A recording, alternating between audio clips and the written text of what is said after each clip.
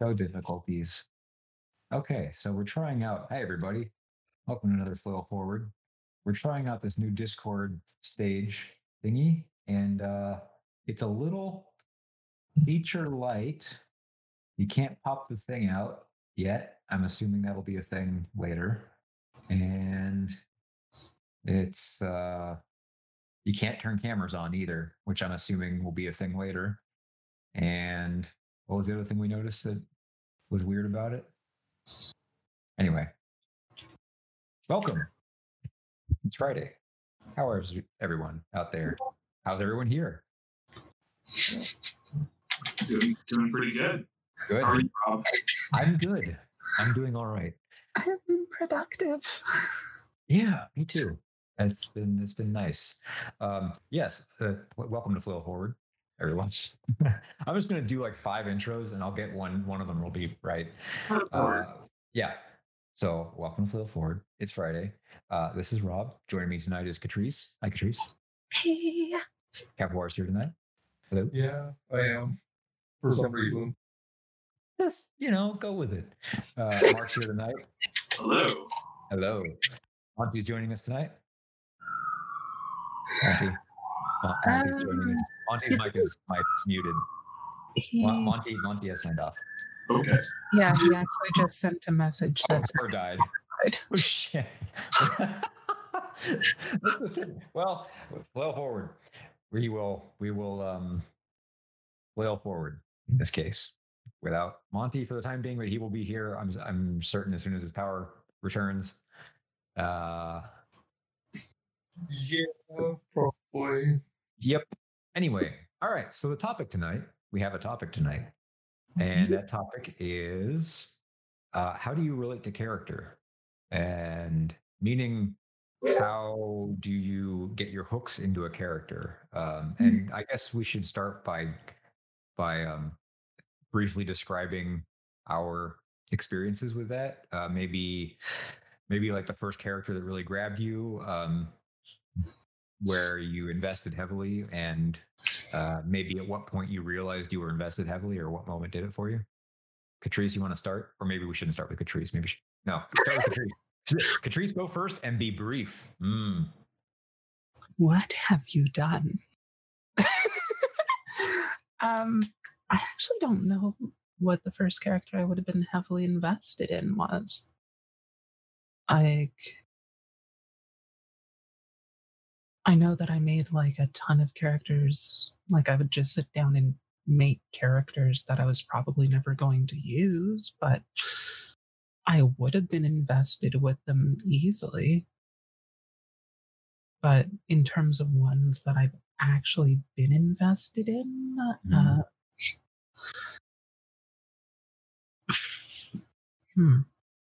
probably an open roleplay character that I made when I was in like a really shitty mood that lasted for many years afterward that I actually kind of liked.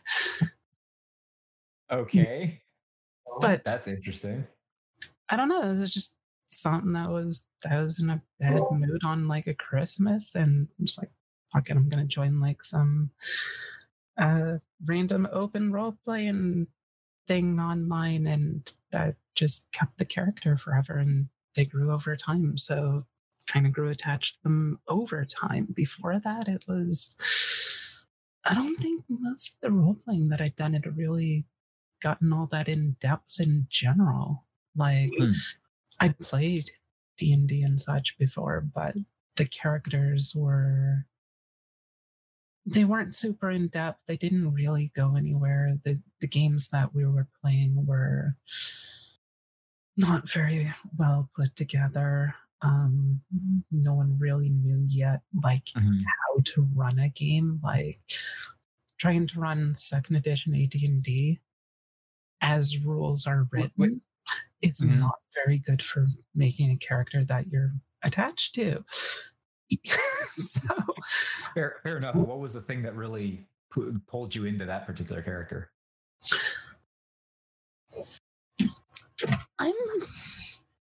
I'm honestly not sure off the top of my head. I'm gonna have to think about that one while somebody else goes. Give me a few minutes to just to build on it, I think it's really interesting because I think of you as a very creative person. And it was when it's like, I don't know, when I'm designing a game system, when I look at a game system, I'm considering how it tries to steer the building of their characters towards sort of the end goal of like, this will fit with our game system, with our world, with the kind of setting we want to create. And you really needed something that was just like, this is open.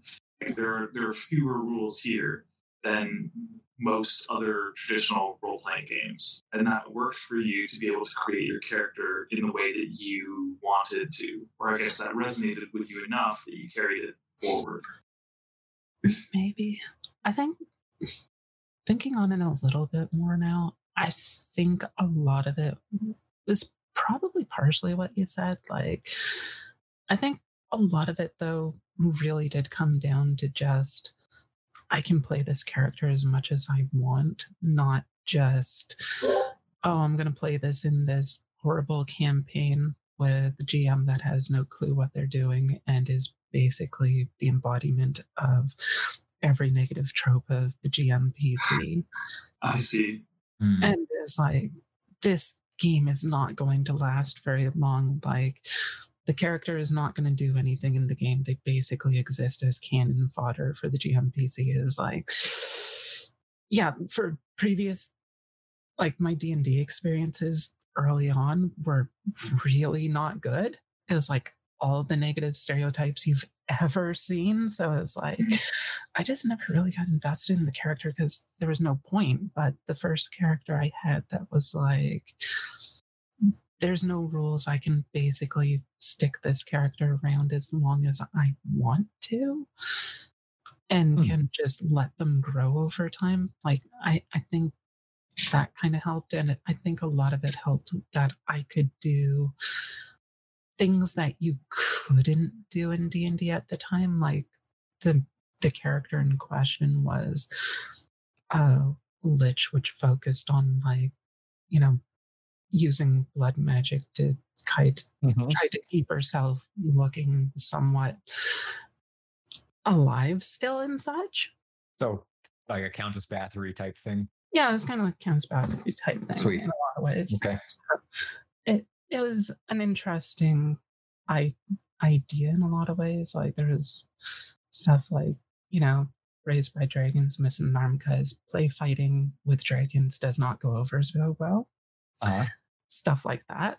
So yeah, it was a lot of little things like that that basically meant that this was basically my character, because if I looked at it in like D&D, I actually could not build this character according to the rules because it would not just be an evil character. It would be, you are not allowed to play this under the rules. Right. And it's like, huh. But this one I can actually do whatever I want with. And I think that made like a big impact on it. And the fact that I knew I would still be playing this a year from now if I felt like still playing it a year from now. So what I'm hearing is like two different things. One, like the freedom to fully explore a character without the rules holding you back. And then also the potential like length of exploring that character. Like not just the depth, but like the amount of time you'd get to do it. Like and how that felt like limitless, felt good. As opposed to the limited experience you had and were sort of like inured to. And so like I had a similar experience when I tried GURPS over D&D, because it was like GURPS was a point buy thing and it looked like, oh geez, I can do anything. I'm not limited to a class. It was, you know, like a breath of fresh air. So like the first character I got really attached to was a GURPS character.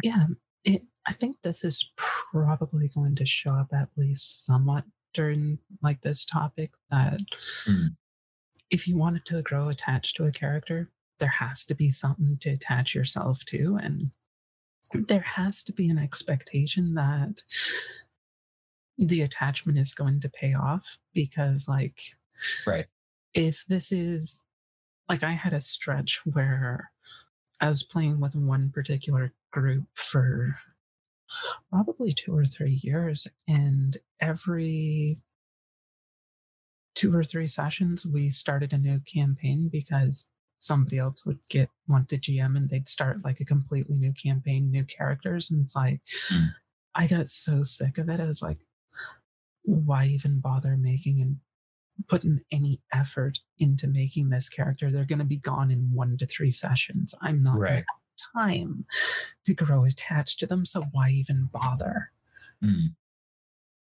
So I think that is kind of important as well. Like it's very much so a case of if they aren't going to last, don't get too attached. Like maybe there'll be nice memories and such, but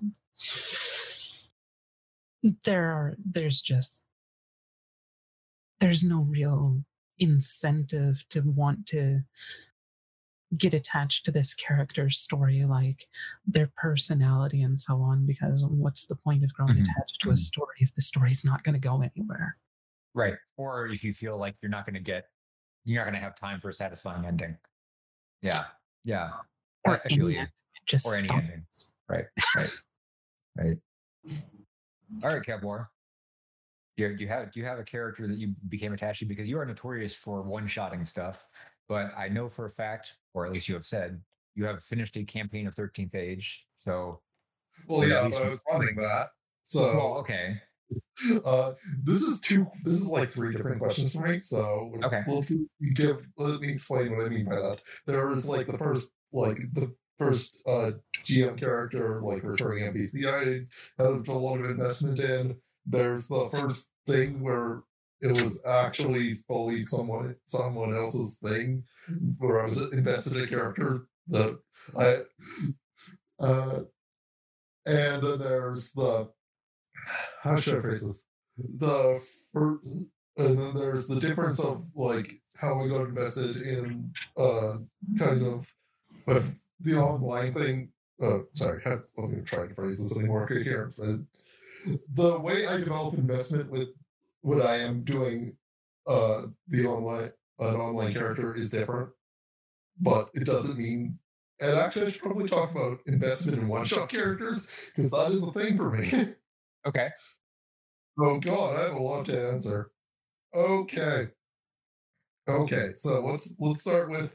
Okay, so in my first campaign, I had a lot of fun playing the recurring NPC that was the member of the umbrella who was designated to try to capture their old friends and just putting them in various hopeless situations and trying to make them and having them try to be legitimate every single time they had to come back and coming up with new motivations for not giving up.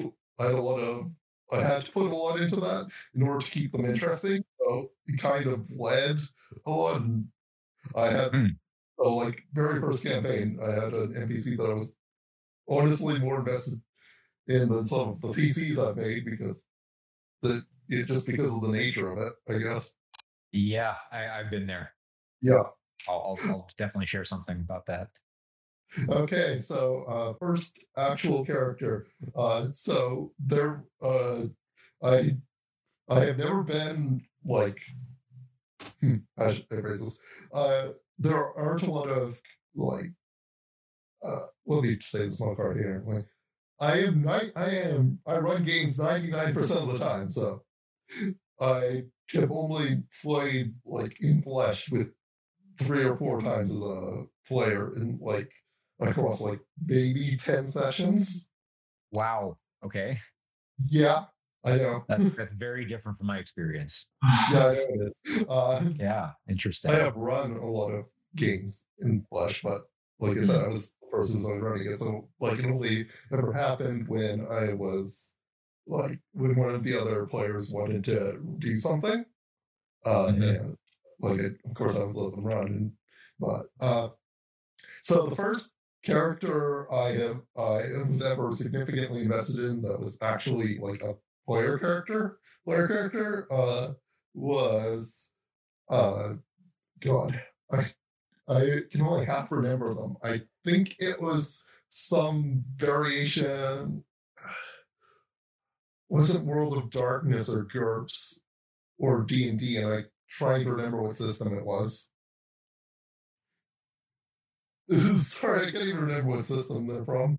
That's Wow, that's that would have been pretty forefront in my mind, but okay, that's huh. yeah. I mean that because that just informs so much about the character for me. That would be that's fascinating.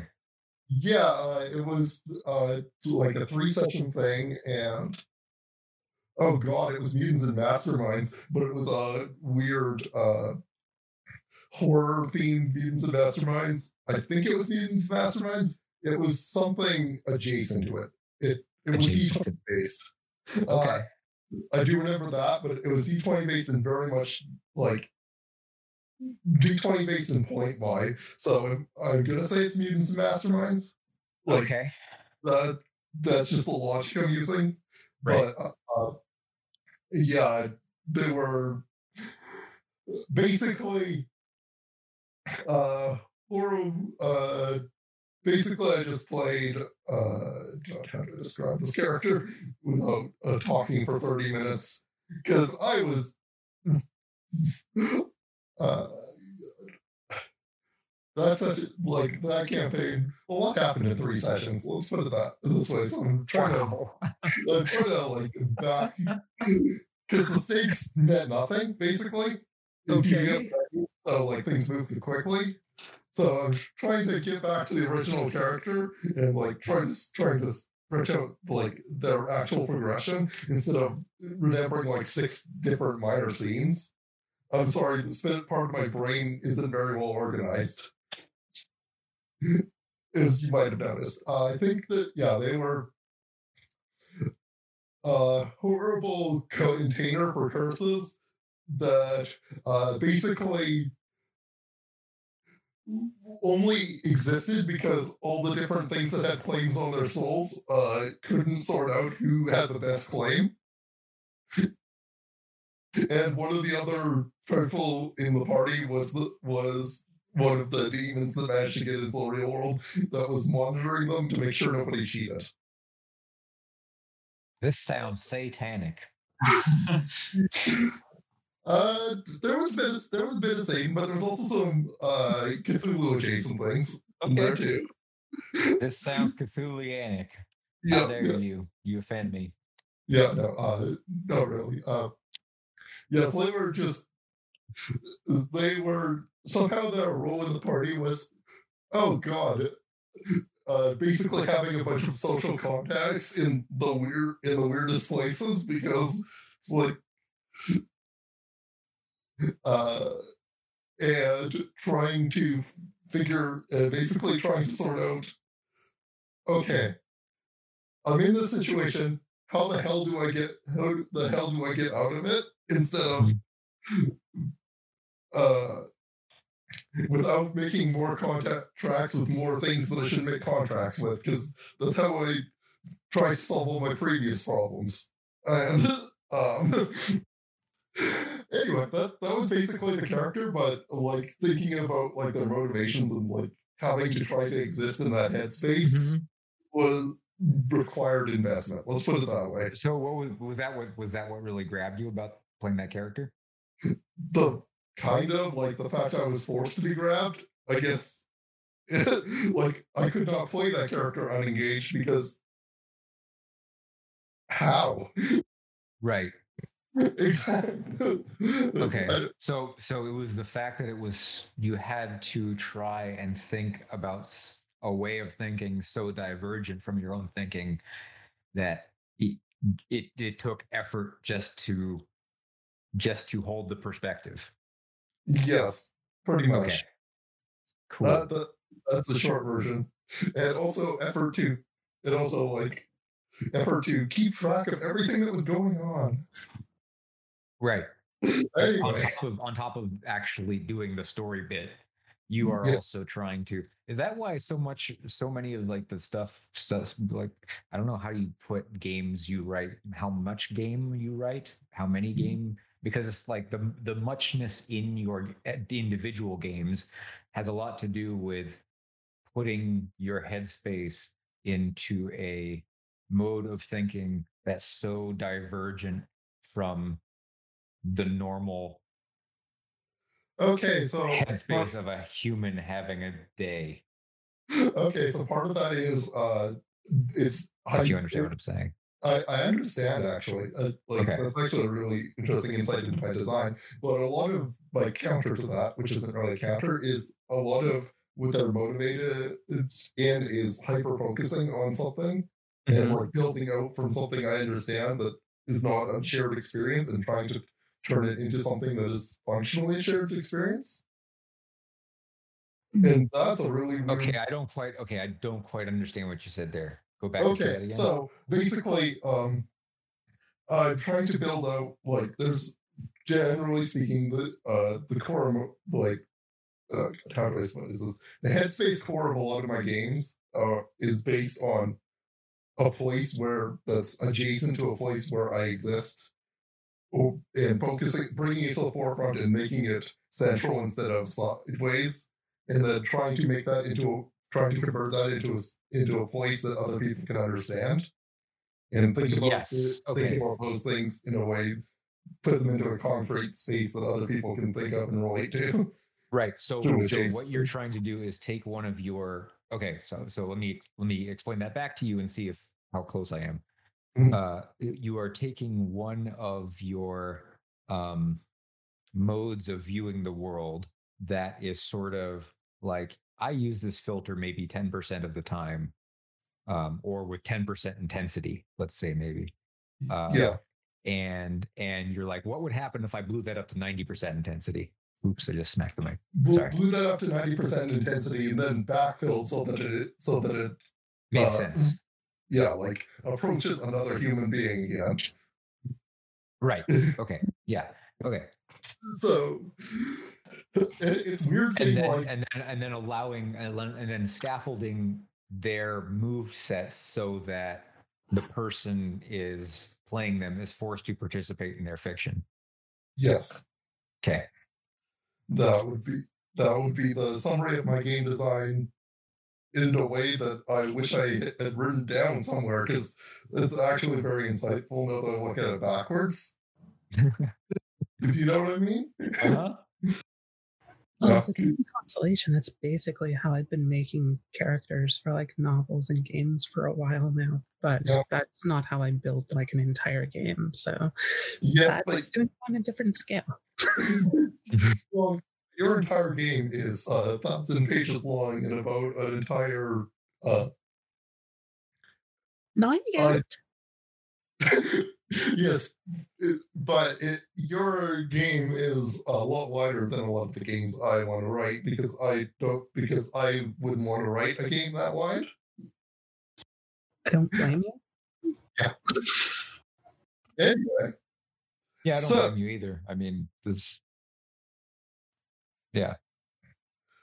so let's move on to the third point. I'm sorry for getting stuck on this for so long. This is the conversation. This is not stuck. We're doing the thing. Okay, so Be quiet. let's talk about investment in online characters, etc. Because Mhm. so how I do this is I read through the book and like or whatever there is presented for me, and I Right. look at and I just basically usually something's gonna jump out at me. Like there's gonna be something that this would be an interesting take on the universe as established here. So let's make this. And if I come out of that process and not happy with the character, I just make another one until I get something I'm happy with, and I know and I can think of at least 3 directions they might be pushed depending on who they're with and how things shake out. Mhm. And then they end up going in a 5th direction instead. But that's neither here nor there. But basically, it's I just look at the material presented and then try to find like something that I can latch onto and make into an oddity, and usually I can just do that, and I don't know how to say more than that. But this isn't very useful for designing your game around it because I have been inspired by some real, how should I phrase this? Some real bare bones things. Because and just reading into attention too hard, or just focusing on what's everybody else bringing and what would be interesting to throw into that without being disruptive to them. It's, I think a bit of that I ignored is unless nobody else knows what to make, I will generally go look at what else is there and try to make something that is coherent with everything else, because that tends to work better for getting everybody invested, I think.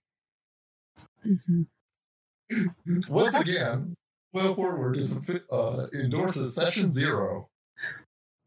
Yes. Interestingly, that's the T-shirt. Interestingly, I found that I actually kind of prefer doing like what Kofara was saying. Like, if there's going to be like a group of people, I usually want to make my character idea last to fit into whatever everybody else is doing, because I'm usually adaptable enough that whatever they're doing, I can do something that'll work with it. Right. And they'll probably give me something interesting to work with. Yeah, I think that's very much like an experienced player idea too, where like you've I don't know, I don't want to say like the spark is gone, but like, you know, when you're first excited to play D&D and you're like, oh, I get to meet Legolas, and you're like, that's awesome. But as you've played the game and you kind of experience it, there's a little bit more of a feeling of like, hang on a second, like this isn't just about me and my like power trip. It's about how we all interact together and like how we get to synergize as a team, or even our personalities and our like backstories, and we can play with that. So I think that's more of the idea of like, when you get invested in a character, it's really about being able to tell a story with the people around the table with you, and that definitely comes from just like having experienced it. Also, we actually have a viewer question related to what Jay said about Spark. Is Spark measured or more realistic, more focused? Like, how do you mean the spark is gone, I guess? Yeah, I guess I meant it as like, there's sort of a, I don't know how to measure it, but I see it as like the interaction that you have with the game is the novelty of it. And I think that kind of, it's more the experience. I think you're right. It's the is there anything more to learn about this character is I feel like where I don't know, there's times when I get bored of a character because like I've just exhausted their possibilities on some level, and I don't feel like I can do more and I can't progress, or there's a or I'm just sick of playing as them for some reason. Like there's a hitting the level cap. Yeah, hitting the level cap. It doesn't, not necessarily, because there's still fun to be had there, I think, but it depends on if there's still cool stuff to do at the level cap, and if there's like, I shouldn't talk at the ceiling. That was stupid. I was leaning back. But no, if there's cool stuff to do at the level cap, then you can keep it going. But it's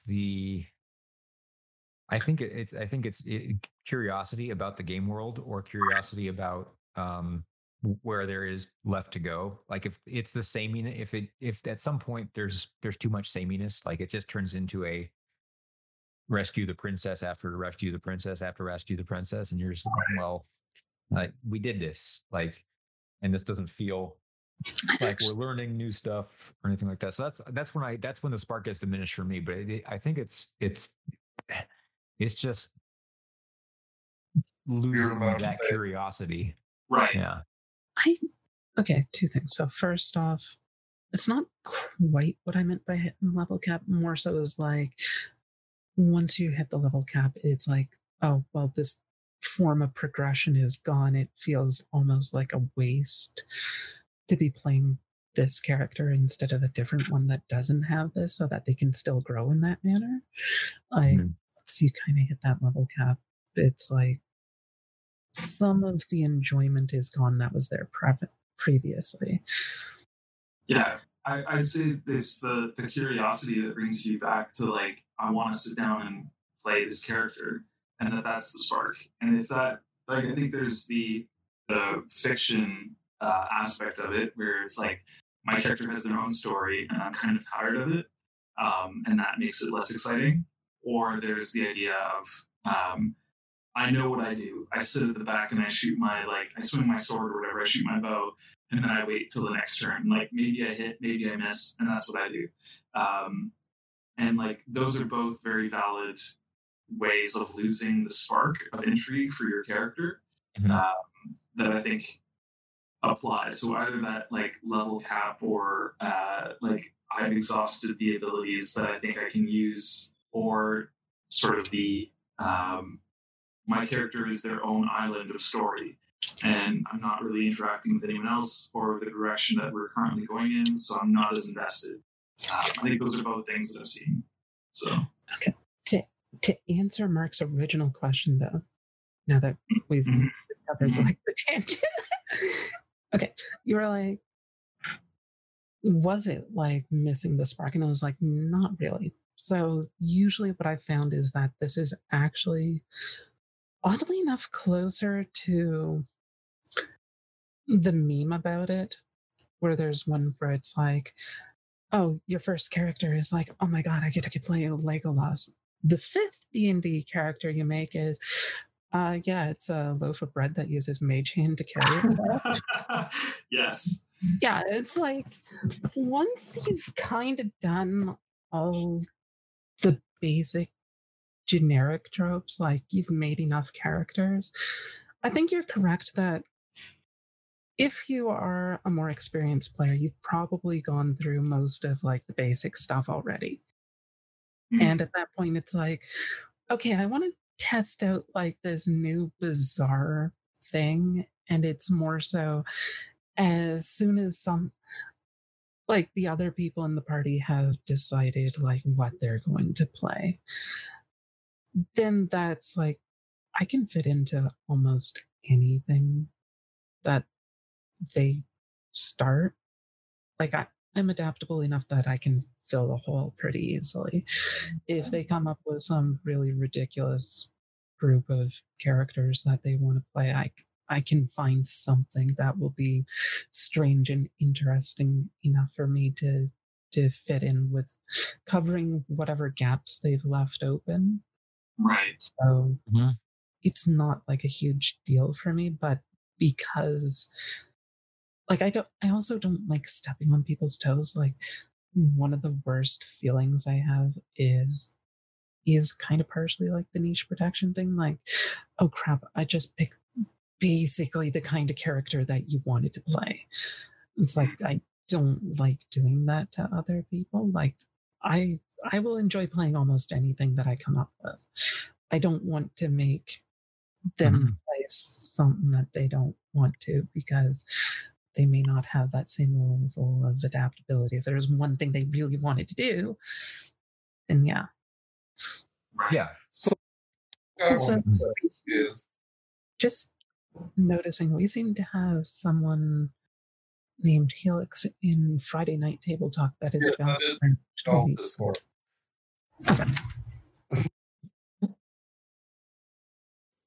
Yeah, what I was going to say is I object to Mark saying I haven't lost any type of spark, and I find I am making more interesting characters that I am more engaged with.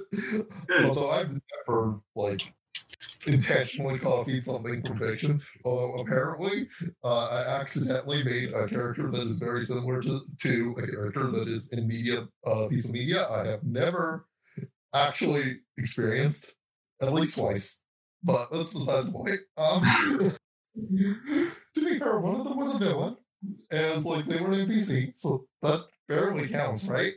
Anyway, but yeah, it's like what gets sparked by inspiration is a lot more how these things fit together or how these characters play off each other.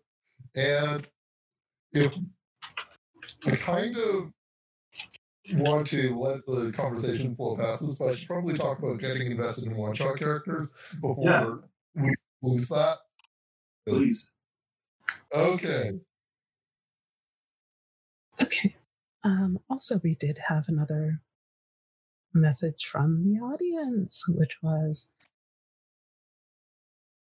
can be difficult, yeah, particularly where the role within the gamer party can have overlap. And is there a situation where it's hard not to step on someone else's toes? Or there is a situation where it's hard not to do that? I'd say if there aren't like very clearly defined niches, then it can be tricky. Like playbooks can define that. Exactly. That's what I was going to say. Was that like one of the big innovations was playbooks, where it's very much like this is yours, and there's only one of you. Because even in the D&D-esque classes, like you could have, I don't know, a paladin and a fighter in the team, and they might still do the same thing. They might want to both be like, I don't know, the tanks in front of the fight or whatever, and then that kind of holds in what their niche is in the game, and they're both trying to do the same thing, or might conflict in certain cases. So, yeah, and it's especially more prevalent, I think, with games that have totally open character concepts. Like even with Praxis, my game, it's very open and accepting to whatever character concepts you have. So if two people were to come in and not have talked about what kind of character they wanted to play beforehand, then I think that invites a lot more of the stepping on other people's toes. So that's why I've tried to make sure that the character creation is baked into when you sit down all together and everyone kind of comes up with their own flavor of what their character is like with each other at the table. And I think that helps in mitigating that. So everyone has their own unique idea. Yeah. And I think there's a something to be said for that kind of so Ashes does the same thing where you start playing together and the character creation is part of play, and it in one way it doesn't matter if two people do the same thing. There's going to be it does matter. That's fine. Like there's no need to have niche protection. You can have any kind of asymmetry in the among the player characters and cover for it in any number of ways. So that's something that I always wanted to address, because where a game system does have the ability to give you more breadth of ability starting out. So sorry. When you have more breadth of ability starting out, you have the ability to step on each other's toes to some extent. So it's possible to choose the same class, or it's possible to everybody plays an archer, right? And there's some systems that are fine with that because archery is a tiny part of it. So like if somebody did that, and if you did that in GURPS, for example, everybody's an archer in GURPS. That's fine. That's one skill, maybe two. Everybody's an archer in D&D. Like, oh, okay, well now we have no healer. Now we have no spellcaster. Now we have no support. Like there's the way games structure that choice has a lot to do with if niche protection is a desirable thing or not. It's not just niche protection. I think a part of it is going to be that the way the game is gamified, like how much of it is a game, and how much it wants to enforce the concept of. It's actually something that Sabrina and I were talking about previously on the Mhm. in the general chat was the thing about some almost all of these games assume that you're going to be working as a team, but how you work as a team is different. Like, are you going to be working as a team in the sense that, oh, everybody is a mage, everybody can pitch in on casting this ritual spell because everybody has this ability. So they're all working together on it. Or does it look at the team as being like individuals, where it's like this individual is the tanky character, this is the stealthy character, this is the healer character, and they work together as a group because anytime they run into a situation where there's a problem, there's always one of them that's actually capable of handling this task where the others would have failed on their own. So they become a team because they're filling in each other's gaps. Mm. So, dependent upon the type of game style you're looking at, I think that like the niche protection is part of that second form, but I think it's a larger issue than just the niche protection. It's really, is your teamwork focused on the concept of everybody is a unique individual, that they bring something unique to the team. And that's why you have the niche protection in the first place. We got so far down this rabbit hole, I forget where we were. Well, okay. What was the question initially? Right. How do you attach the character? Okay. So niche protection helps you attach the character by not letting you overlap and Right. feel like you're not pulling your weight, quote unquote. However, however the game conceptualizes that, right? It would, I think, more than removing the negative, I think it's more of a positive in that this is something that I can do. This is something that only I can do, which makes it interesting to the player in a lot of cases. Because if you get the feeling of, why am I even here? Because, the fucking bard can just do my job better than me. That kind of plays a big role in whether you're actually interested in the character or not. Like, Right. if there's no purpose for you to be there, it kind of saps a lot of the desire to be there in general. Right. Yeah. You want to be creating a meaningful experience when you show up, and having your, as you put it, the another character doing your job better than you is one of those things that can rapidly suck the meaning out of a session. Yeah, I feel you. There is another thing that I think that is probably also really important to this, that's related to niche protection, which is this is more something that I learned when I was looking at like MOBA games. So okay, that's Mass relevant here. Yeah, it is actually in this case because they tend to have like a lot of characters, like usually like 100 plus. The thing is, if you're playing one of these games, people recognize fairly quickly, but they don't necessarily notice it in a conscious manner, but they register it in an intuitive manner that once they find their character, like their main character, the character that they happen to like, the play style of, the personality, the lore, something like that. Like these are pre-listed, established characters, which is a little bit different than like the tabletop role-playing games where you tend to create your own. But once you find a character that matches up with your aesthetics, like, oh, you like how they look, you like their personality, you like their gameplay.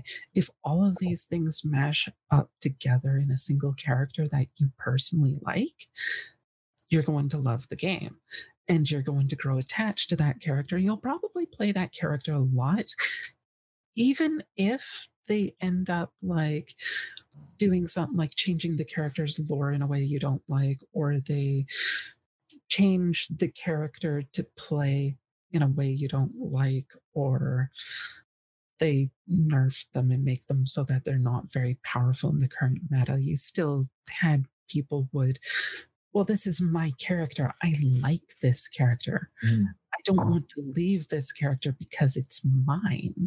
Right. And that, I think parts of that do translate over to tabletop role playing games, especially in like this whole niche protection thing where it's like part of it's not so much the niche that's being protected, it's the play style. Mm. So you can have two tanky characters, and normally it's not a problem as long as they play very differently to one another. Like if you have one that, everybody just hides behind me and I will keep you safe. I Mhm. mean, that's one kind of play style. It's a sort of a mindset thing too. Mhm. And then you have the other character that takes on sort of the mama bear role. Like, if you touch my children, I will fucking end you. Mhm. And if you have these two very different styles of tanky characters where they're each playing a very similar role, but they're doing it in a very different flavor of that role, Mhm. I think that's actually something that will uh, let players grow attached to the character, because it's something like, this is the mindset that embodies what I want to do. Hmm. I enjoy this. I want to be like this, or at least for a limited time with this character, I want to experience what it's like to be like this. Anyway, Right. sorry. You're no. So in that design, you're letting them live out a particular kind of fantasy experience, a particular kind of fictional narrative that allows them to Hmm. um, uh, resonate with, and the goal is to resonate with the character strongly, right? So to the extent that the game lets them do that, um, they'll find that they're drawn forward through the narrative because they're attached. Yeah. Um, I think that might be an issue that a lot of people have with games that have very strictly defined roles. Like, say, mhm, the stereotypical support character in most games is the healer. They stand around, wait for people to get hurt, and then they heal their health. mhm. If that's not what you want to do, but you still want to be useful to your allies, like you want to support them somehow, you want to do stuff for them, you want to be like, oh, you're an invaluable asset. Like, we could not have done this without you, but you weren't attacking, you weren't tanking, you weren't healing. It's like a lot of games don't really do much with that. But like the thing that I was working on earlier today that you saw, Yeah. Beguilers that I was reworking today, they're a heavy support class, but they can't heal at all. But they do like a ton of really heavy support uh, things that they will cripple enemies. They'll move like status effects between various targets. So enemy freezes one of your allies, they'll just yank the freeze off your ally and apply it to like the entire enemy team and freeze them instead. Like, things like this are extremely useful support abilities, but it's not just healing. And I Mhm. think having a game that has more options for the kinds of characters you can play, the different play styles, like it's not just in combat, but combat's like a good example, is if you can't do the type of thing that you want to do in the game, then you're probably not going to grow that attached to the character. Yeah. There's thinking back on characters that I've played and where I got attached. Um, I'm I, I think I got attached most to Um, hmm, it's hard to say because I can think of like probably the first character I got attached to was my first GURPS character, which was a very strange. So it was we were playing some sort. It was some sort of fantasy. I don't know if it was Earth, YRTH, uh, or if it was what the GM had come up with, but it was some sort of fantasy. And I was like, I was 8 or whatever, 8 or yeah, 8.5 or something like that. And I was like, I want to play a robot. And he's like, to his credit, he was like, and this is, he's like 9 or something like that. So he's like, okay, you could be a golem powered by like a mana stone. And I was like, I don't know what those words mean, but that sounds cool. And so,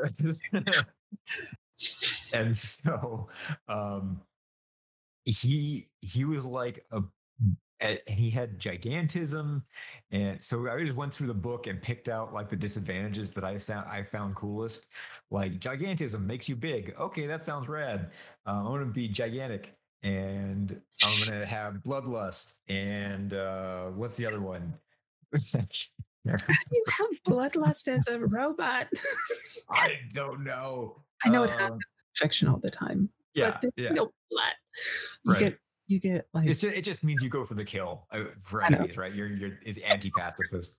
And he had a hook for a hand, and it was totally bizarre character. And we played him for like maybe, geez, 2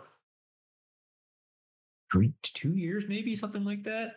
Like bouncing between different worlds and like, yeah, it was strange. Then we did like a supers game after that, and that character was cool, but it was basically just a copy of Dark Phoenix. Like, yeah, that's what I was reading at the time. So I was like, oh, that's the coolest character in comics right now to an 11-year-old. And what was the one after that? There was kind of like a stretch where I was just GMing games for like a couple of years until friends got into third edition. And then the first third edition character I made, I played to 21st level or something like that.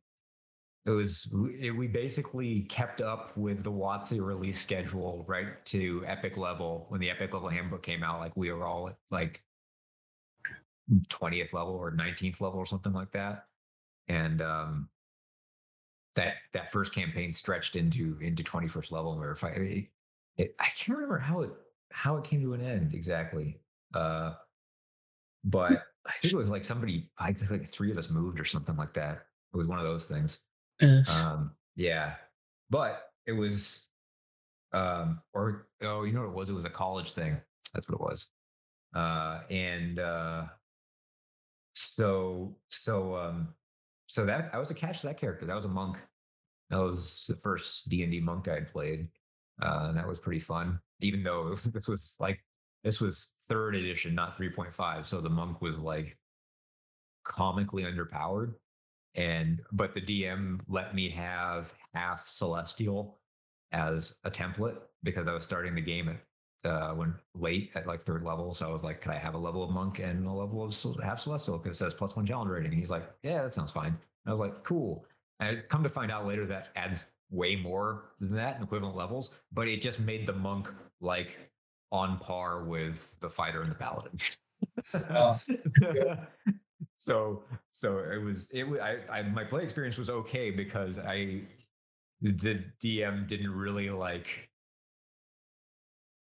It wasn't apparent at that time like how wonky the numbers were, like what challenge rating versus level meant, and what effective buffs meant, stuff like that. So there was a time when it was like it wasn't apparent how third edition was really busted yet.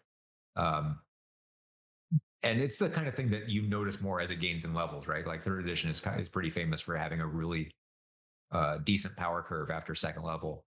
up until about 6th or 7th, and then it starts getting really, really strange depending on the group. Like sometimes it's normal for another 5, 6, 7 levels, and sometimes it gets weird right away. It's 7. I've been in both kinds of games. But that was like the first big D&D character. I played a vampire character that also grabbed me for a while.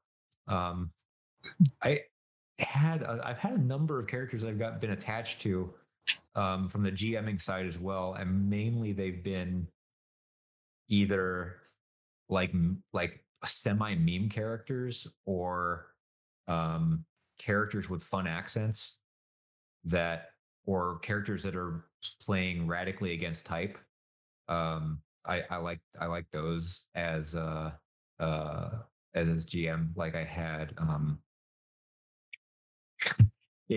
I had in my Dark Heresy campaign, I had this character called Lazy Bob, or was it Lazy Bob or Lazy Jeff, something like that.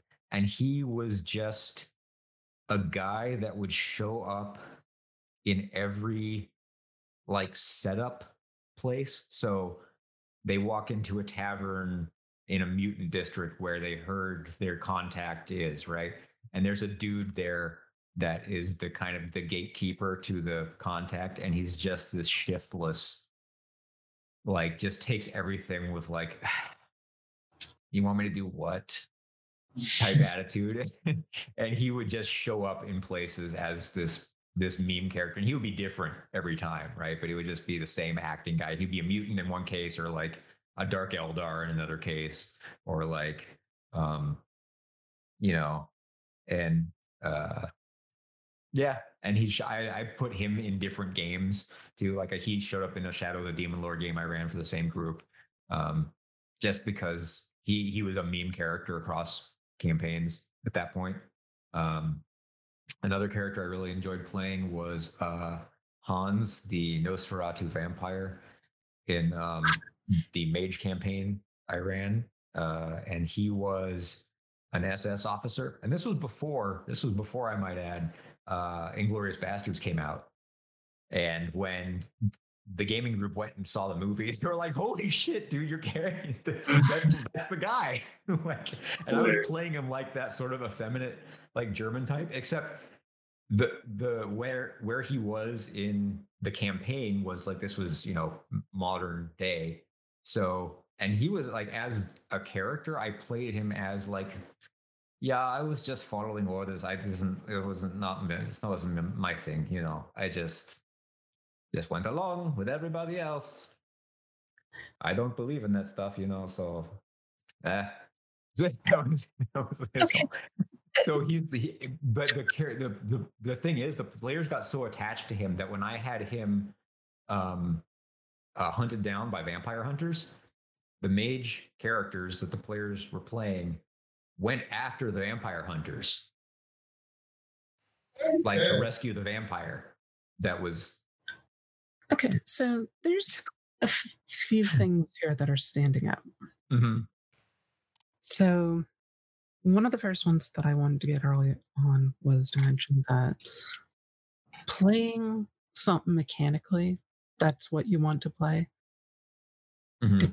I don't think that really actively attaches you to the character, but not being able to play the way you want to seems to make it so that it's a barrier that prevents you from growing attached to the character. Yeah.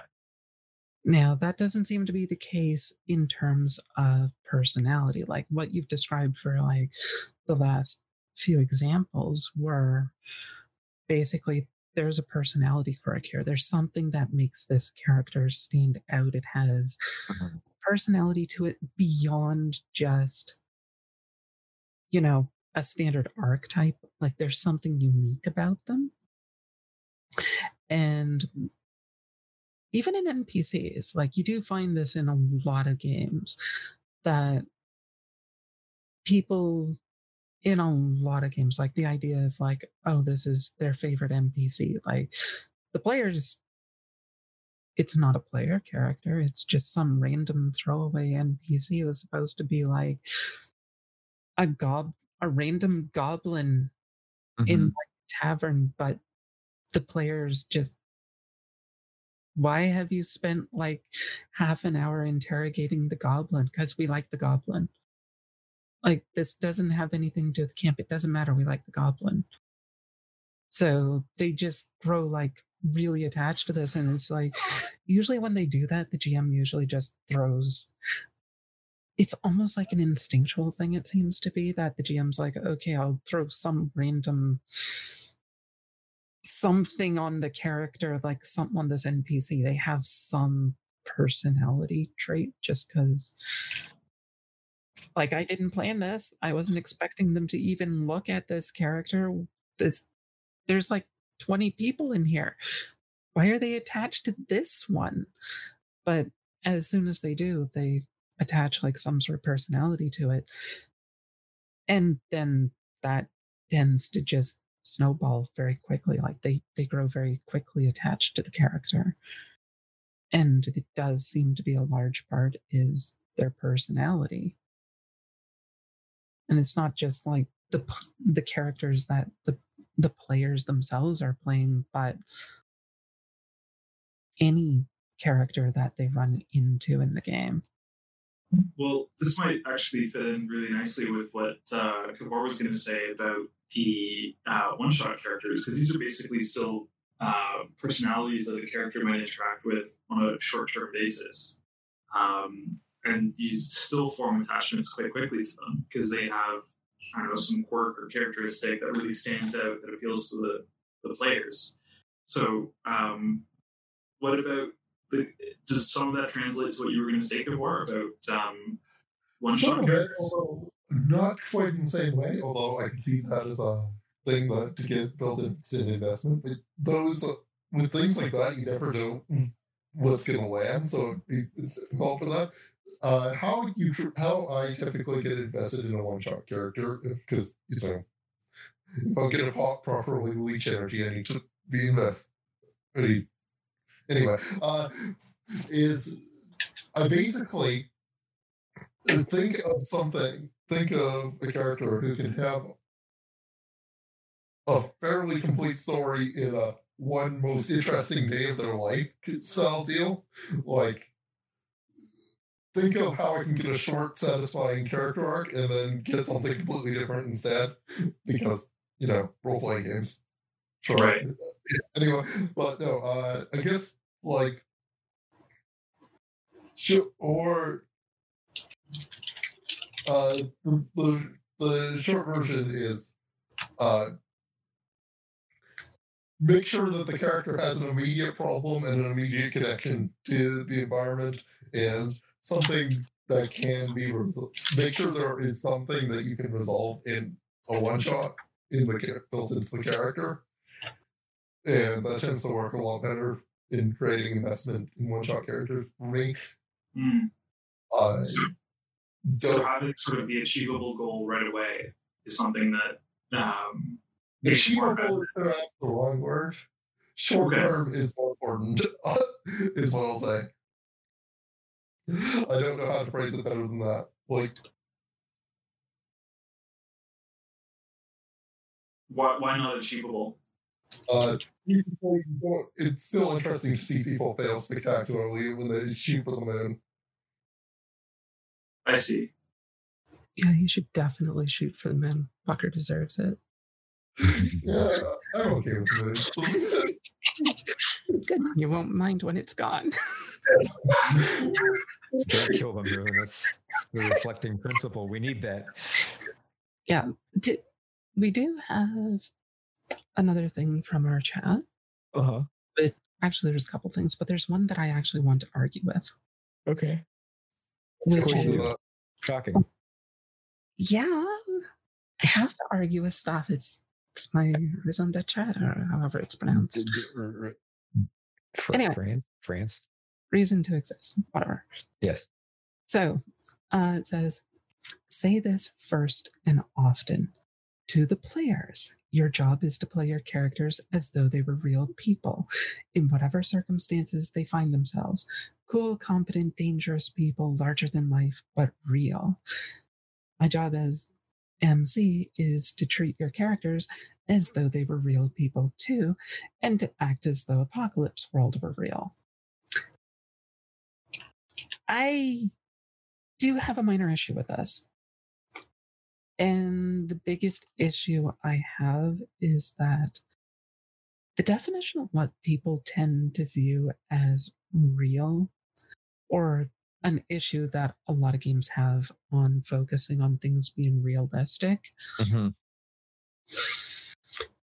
Realistic usually isn't all that fun. And what people define as real, especially for real characters, also aren't very accurate to reality, because Florida Man exists. Just going to point that out there. Like, Yeah. it's not just that there are weird people, it's that there's also people that just don't fit into these things very well. Like myself, I would not count as a real character for most of these games. Like if literally it turned out like tomorrow, oh, there's aliens, they came down and they literally just send like a flying saucer at everybody's freaking house to introduce themselves in person. This would not faze me.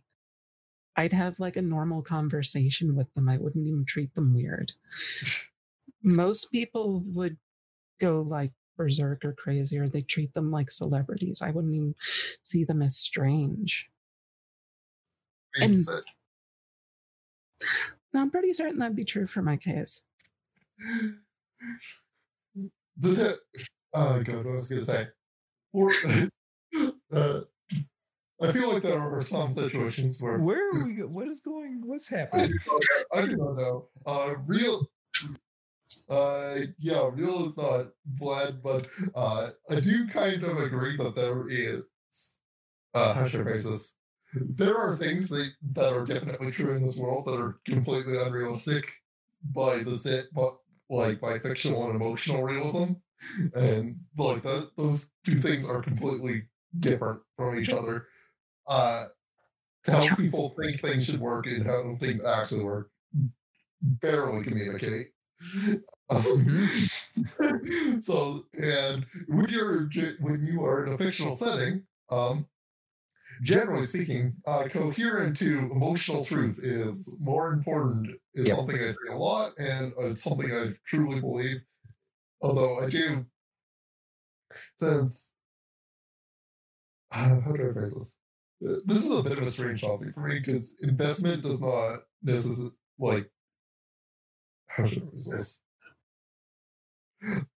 There's a certain level of detachment I have to everything that means, like, some people, when I talk about character investment, they're talking about, like, living in the headspace, not an abstract, or, like, God, there's a term I'm looking for that is important to people that I'm completely forget. Bleed isn't bleed. No, it's not bleed. No, I didn't think so.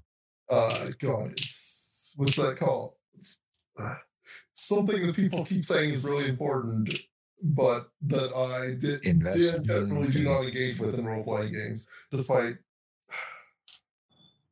immersion. That's the one. Immersion. Ah, okay. Yes, like character and player separation is a fair amount of it exists, even in characters. Like the characters I'm most invested in are definitely ones where I'm consciously thinking differently and like detached from, like, I'm talking about something that is separate from me at all times, etc. I don't like. I will always use third-person pronouns, and I don't like, instead of talking in the first person when using character dialogue, etc. Anyway, because there's a detachment, I'm talking about a fictional entity. Anyway, I forgot why I brought that up. But that is probably I think just feels relevant because immersion doesn't hook you. Yeah. Or the intent of immersion in a game wouldn't be effective on you, actually, is what from a design perspective. Yes. And that's...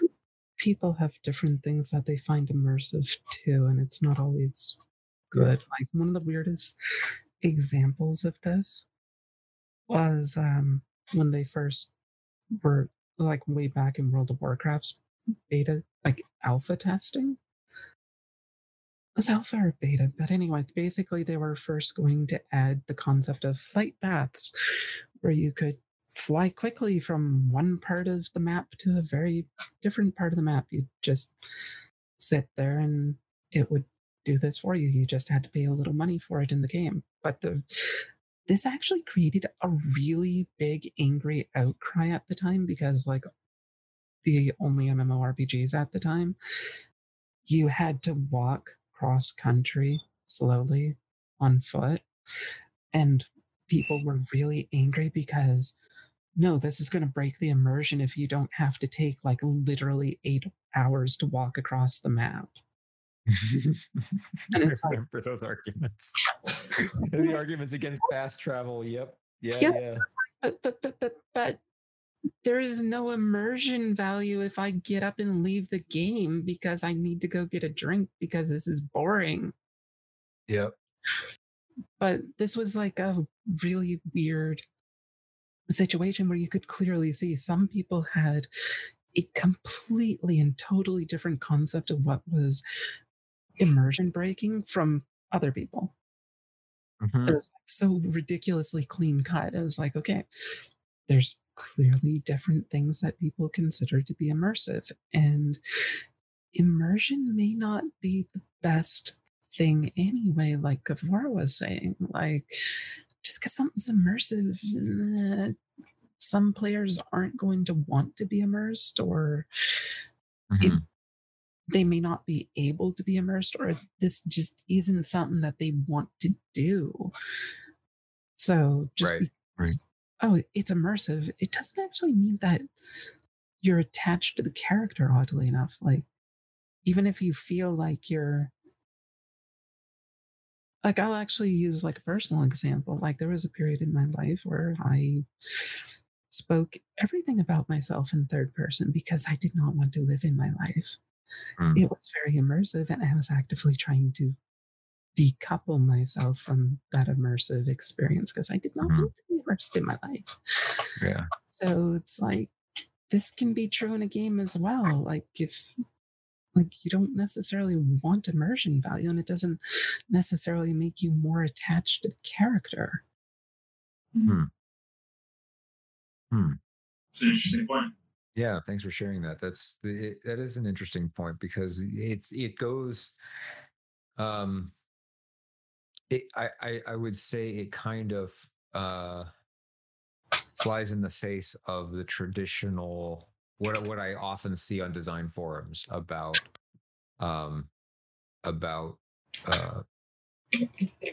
this sort of striving towards immersion at all costs that seems to be a perennial. Maybe it's not so much anymore, but I used to see this a lot. People talking about increasing immersion in games. And I wonder if that was because they were people in a similar situation to yours, where they wanted the closeness to the game to distance themselves from their lives. I wouldn't be surprised. I mean, I definitely have been in that spot too, and I can see the advantage to distancing yourself like that. Although I haven't really thought about it before in those terms, but it's an interesting way of framing it. Yeah, it's a little bit weird, but like, you don't want to grow too attached to things either. Like, not even just attached, because that is different from this immersion thing. Like, Very attached to a character that, like, I would consider myself very attached to a certain character that I don't know how to phrase this. I'm very attached to a character that is very disconnected to my own identity. Let's put it that way. That I do fly, but strangely enough, like, the game I'm working on right now, Sayarsa, is the way it's set up is it wants you, like, it's developed so that you will grow very attached to your characters, but strictly not immersed. Strangely enough, because it is dealing with very difficult topics, like dealing with the very nature of what makes you who you are and calling into question the very nature of your own existence. Like, you do not want that to be extremely immersive. You do not want that to be something that's attached to you personally, in the sense that you are experiencing this firsthand. That's a good way to have like really bad mental issues come out of it. Like, you should not be immersed in this situation. Now, it's okay to see like a character that you really are attached to, that you really like, that, yeah, they may be a totally flawed character, but you like watching them go through these situations and wrestle with these kinds of difficult situations, sure. But you don't want to be immersed for that kind of storyline. This is something that you want to keep at arm's length. Anyway, I think that was a weird tangent that was It is, but I think it's important. yeah, God. At least it makes clear the distinction between attachment and immersion, which I wasn't weren't distinct concepts in my mind before. Okay, so we should probably talk about actual game design at some point. What? So I feel like we at any point touched on that. That's a good point. Yes. How would you So try? how do you design for increased attachment? What are some things that other games do that increase attachment? Thank you. How do games increase attachment in their character? That is am good. Me talk so good tonight. Hey, do you want credit before we talk about yours, despite the fact that our audience has said, Rob, please talk about your game? So how do they handle attachment? Okay, so how do I promote attachment to your character in Ashes? This is something I thought about a bunch because that seems to be important to me, at least insofar as I'm concerned with attachment insofar as it prompts you to be curious about that character and the world they inhabit. That's the attachment I guess I'm going for at the core. So if that doesn't translate, then I've screwed up. So the way I do that is by so this sort of middle out story idea where you start with somewhat of a blank slate. You get asked you're given some prompts to fill in some blanks and ask some questions with specific answers, and that starts you on the character creation journey. And then you fill in some backstory as you remember more about what just happened, and you start to fill in the world in the same way. So as you are moving through the game, you are having memories of before and re-experiencing the trauma that got you to where you are and that you suffered on the Day of Wrath, and then also noticing the future threats coming and the future goals that you have set for your character, or that your character has set for themselves, really, I hope. And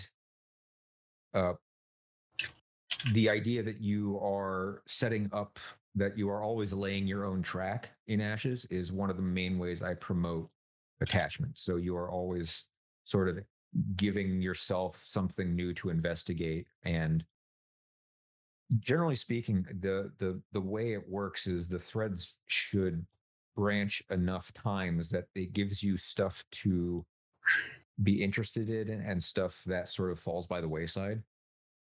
And the choices you make about what you invest in are what creates the story.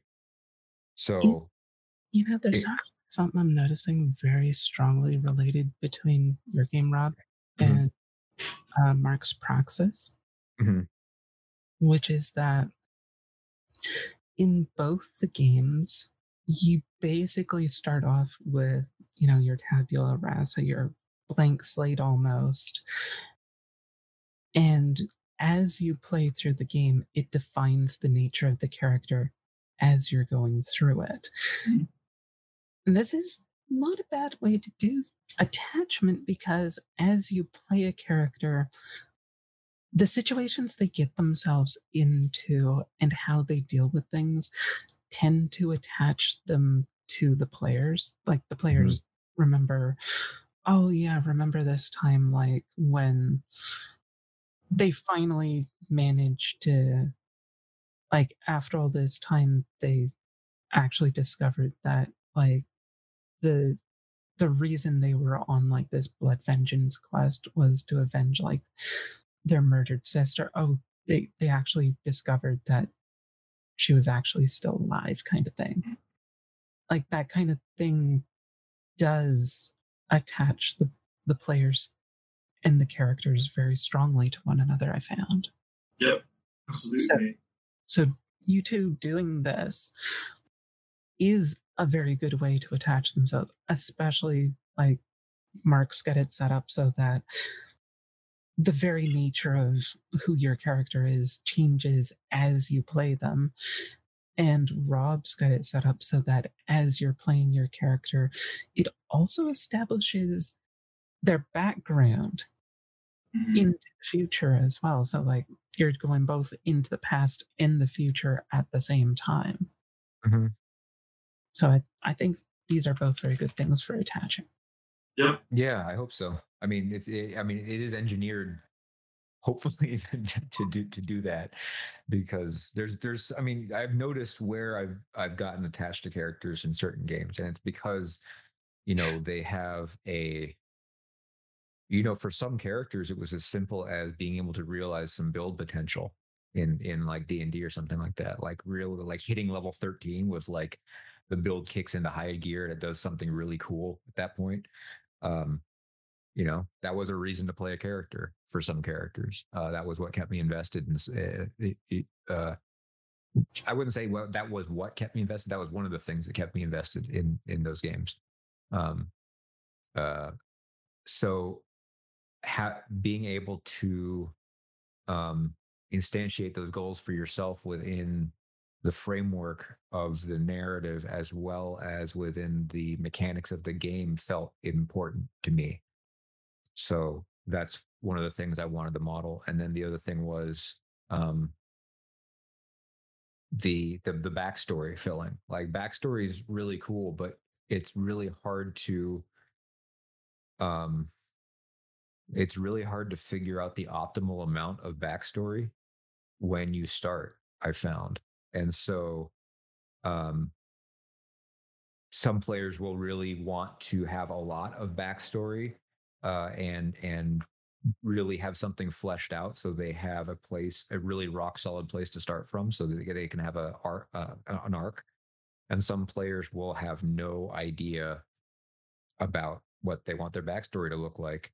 And I feel that the build as you go thing facilitates both, or I wouldn't say facilitates, but maybe gives both of those players a way to reach for as much backstory as they want. Um, you know, there I don't particularly limit how much you have. There's just always costs or things you're sacrificing or something you're giving up to gain something. So nothing's free. So the more backstory you fill on something, you may discover additional trauma in your past, and that's something that's going to limit you now. And so, the more backstory you want to build into your character, the more story opportunities you may have now. Or you can play your character in such a way that they don't have a lot of backstory, but they can instead be focused on a lot of future goals and be moving towards those things. So whatever you feel like is fun to explore in a game, hopefully there's a pathway for it. And so I'm not trying to I'm trying to give people multiple avenues to become attached to their characters, I suppose, in the ways that I've seen people become most attached, and hopefully by creating um, some some kind of mechanical symmetry in those two options, such that neither play style feels particularly overpowered compared to the other, has been something that's been somewhat tricky because it's not quite obvious how to do that. But yeah, I'm just reading what Sabrina. No, she's got a good point, though. I actually want to bring that up, which is specifically the thing. It is putting the emotional labor and thought in the present of player rather than purely asking them to do it through backstory or to get overly bloated before the inevitable, oh, in play, this character is different. Because if you make like a ton of backstory and it's like, here's my 19-page backstory, and then like you actually play the character in actual gameplay and it's like, this is nothing like what the backstory says. Right. There's always that opportunity to radically diverge before. Yeah, it's the discord of that makes everybody at the table go, oh, what? Right. It's like, yeah.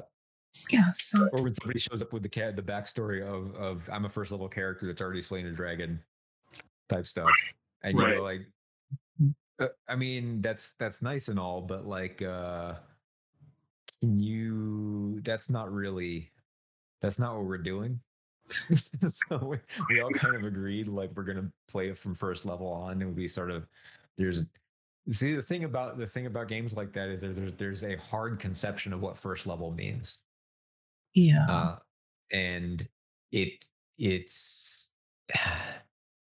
so like one of the things I've tried to avoid, like, so if for example, the way I kind of address that in Ashes, or at least I hope people can use the tool to be like, all right, hey, you know what? It'd be really interesting to start out super powerful. You can play through a ton of the backstory all at once if you wanted. And then that will affect your power level, but it'll also like give you a whole bunch of, crazy stuff to deal with. But one of the things that always struck me as tricky about games like D&D is not having a readily modulatable, is that even a word? Power curve. Like it's a word. Okay. That's how curve, like, there's no real rule. So the rules are, if it makes sense, it functions as a word, so therefore it is a word.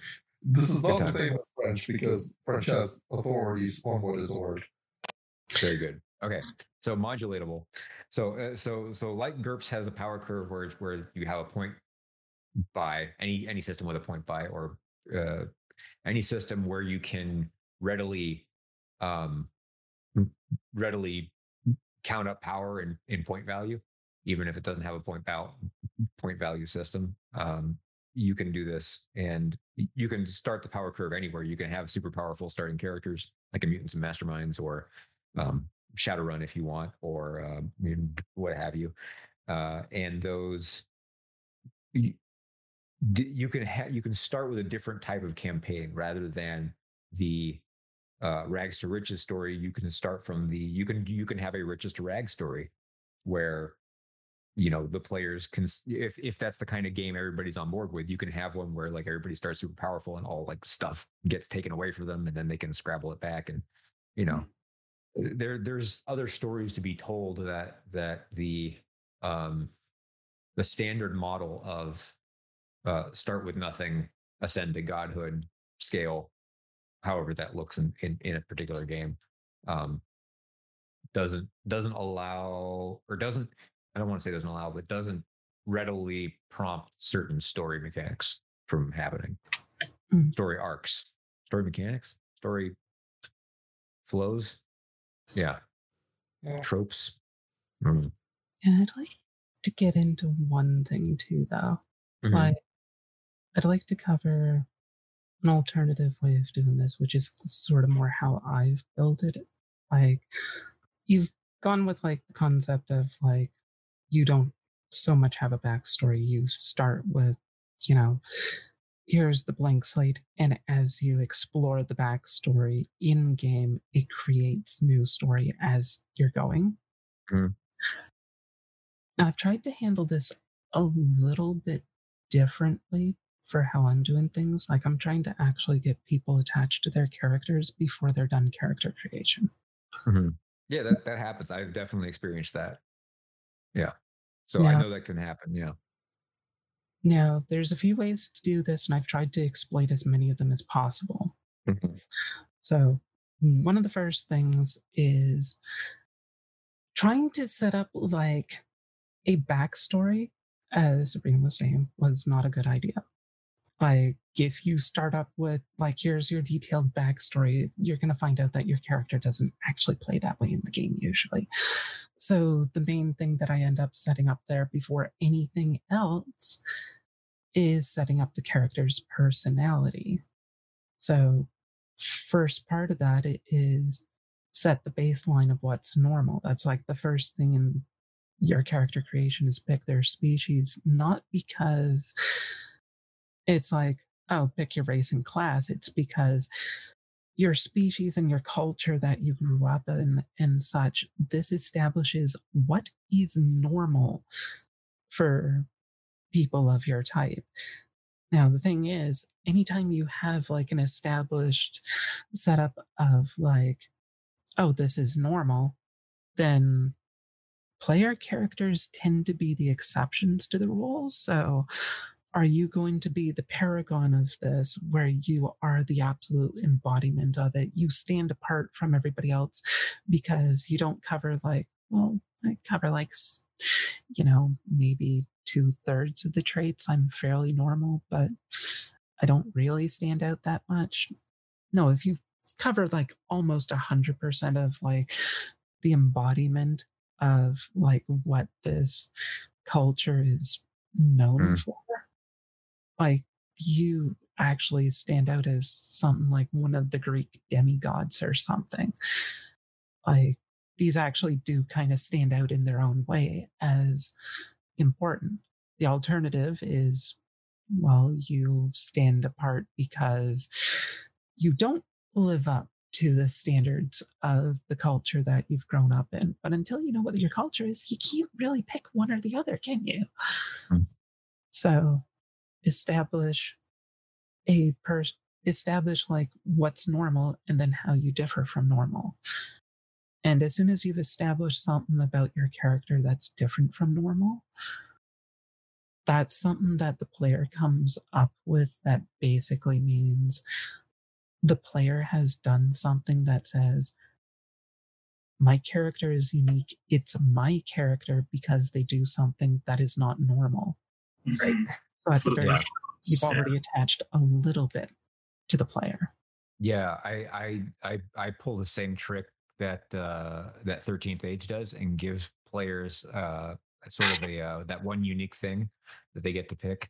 So I have the scarring is you can it can be anything, you know. It's you look at the list of arcana and um and then sort of imagine a way one of those could damage you in a way that was permanent, but just and supernatural. That something weird happened to you and you are scarred, and whatever that looks like is up to you. Having built characters in your game a couple of times now, Mhm. I actually say the scarring did not really do anything for me. It was actually creating the failing of the civilization that did it. Okay. It was the civilization. Civilization had a downfall because it was focused on these basic principles, and basically they got carried away with this particular thing. And because you were an integral part of it, like Mhm. your player character was, maybe you were a senator, maybe you were the person in charge of like production of the golems that were replacing humanity. Mhm. Like any of a number of things. Like you did something that made you directly accountable for why this place went to hell, and it's your fault. That actually ended up being the thing that made me connect attached to my character. Yeah. Makes sense.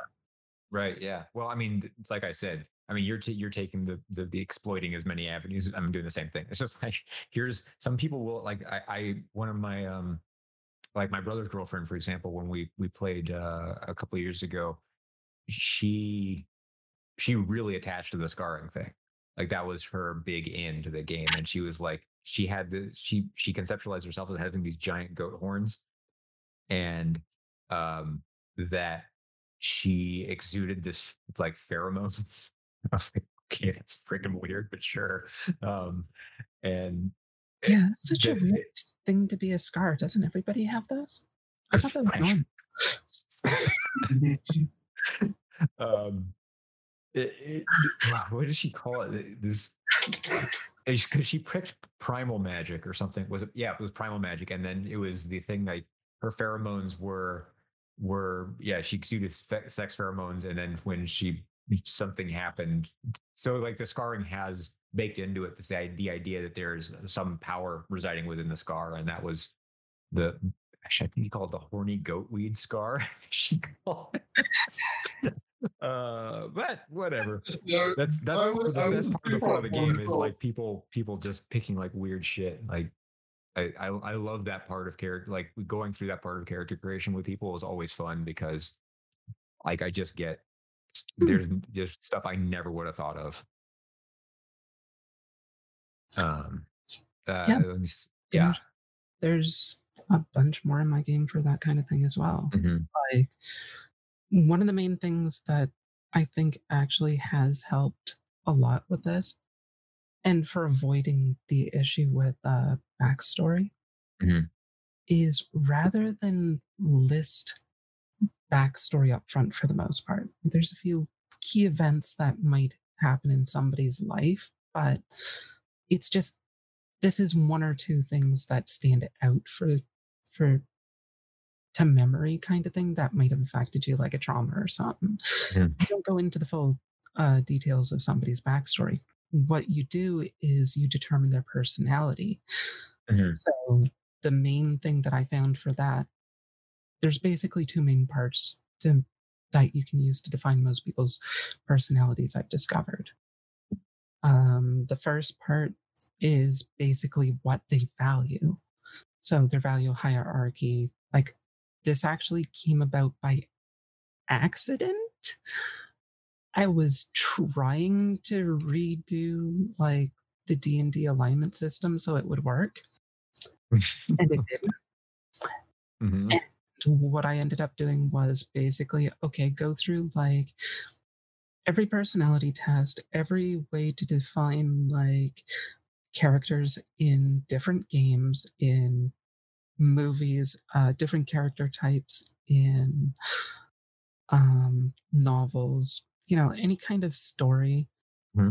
and boil all of these down to where they overlap the most. Like, can you describe these character concepts as being the same thing? And when I broke all of those down, I was only able to find 12 in total. I'm sure I've since found two more, but they don't really work for telling stories. But Hmm. basically, these are the primary values for a character. And it's things like being the center of attention and valued for such, facing challenges and overcoming them, things like your personal freedom, taking care of others, things like that. Hmm. Like these are the kinds of things that you can basically describe as this is something the character considers to be very important in their life. Right. When you define this as an overwhelming part of this character, you've already defined most of what you need to figure out what a character is going to do in a certain situation. Hmm.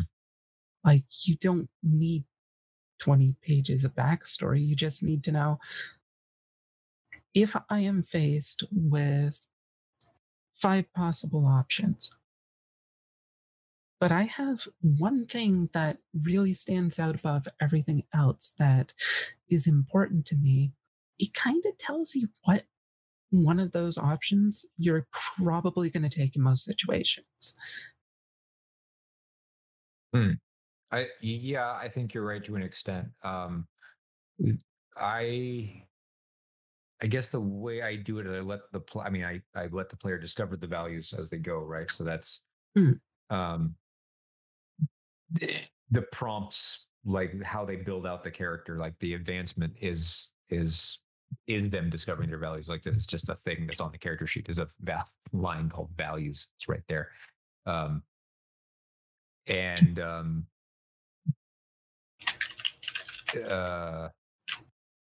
where was I going with that? That was Oh no, I wanted to back up for a second because Sabrina asked a question in chat. We'd be saying people's names on the thing, probably. I don't know. Nah. Okay, cool. yeah. Sabrina says she's fine with it. Great.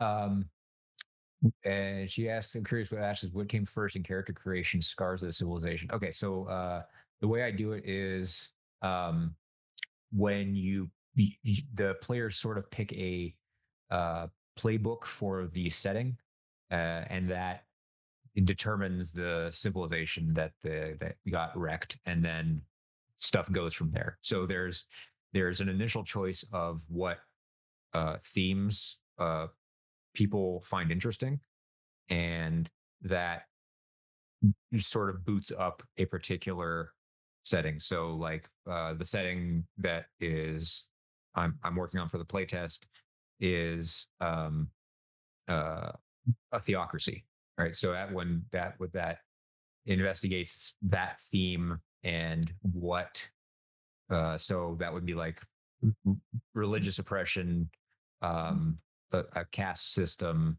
Uh, there's a lot of ways you could investigate um, how a theocracy goes wrong. Um, so, but it gives you a starting point, right? And um, then everything else flows from there. So that gives you, once you Mm, pick that, that gives you sort of like, here's the arcana that the theocracy valued. And then in your particular region, what arcana were valued. And then that would inform you as to whether your your place was your region was like loyalist, or was it sort of separatist, or was it rebellious, or were there some um some values in common with the overall society, or were you divergent, sort of like a pocket population? These are all kinds of things that'll emerge from um, the choices the players make in the beginning, what they find interesting, what they want to explore. So just those sort of large fictional questions um, sort of get filled in mm, as a result of other choices the players make, just because they want to investigate certain things. I actually Um, want to add one thing as well, because Sabrina also pulls up another mhm. point. With the playbook for World, it lets players put a lot into their own or be surprising in that way, is what she was saying. Yeah. I think there's actually something to be said significantly for, if you attach the player's interest in the world, then they make their character within the world. They tend to by default be attached to their character Mhm. automatically to some degree. Yeah. Yeah, exactly. And that was the thing.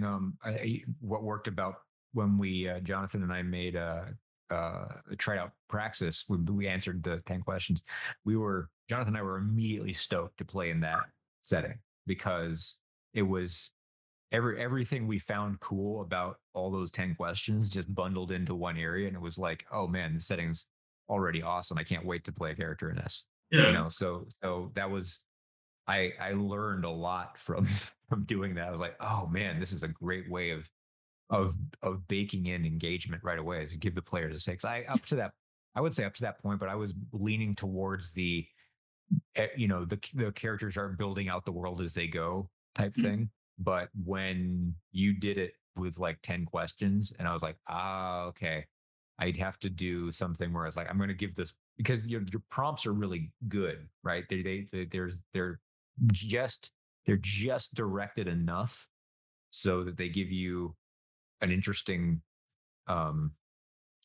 what like there's Holding you- it because it's like you're like what do you want to be interested in? It's a nudge in the right direction without telling you this is Exactly. exactly what you have to create in there. It's like, here's a space, fill it. yeah, Yeah, right, it's just exactly. every player a sense of ownership too over not only their character that they have to build within the space, but also just like what kind of game experience you're looking for. So I think everyone's immediately engaged and being like, oh, I get to decide what kind of experience I want to have today. And that's going to be part of the game world. And that, I think, is exactly like, that's the creative exercise that I think gets people engaged with like the activities that they're doing to play in this kind of space. So I think it fits perfectly with like how the game is built to try to get you to be invested in your character's growth. Cool. Let's see. It's pretty late in the show, but I'm gonna. Sabrina's been in audience full session, and she's been asking some questions. And let's. I am curious about what her experiences with characters are. So I'm just gonna let's see the invite to speak thing. Let's see how this guy works. Hello. Everything's broken. Oh, it worked. Woo! Hello. Welcome. Hello. Can you all hear me? Hello. Yes. Cool. So where do you want me to start when it came to specific examples of character attachment, or was it like when I'm, as someone who usually plays more than designs or game masters, what I'm looking for? I would say just some specific instances of like what was something that stood out to you as like, oh, I'm really attached to this character, and when you noticed something where it was like, oh wow, I'm this feels very real to me. I think the moment that comes to mind is some characters have this, some don't, or some games encourage this more than others.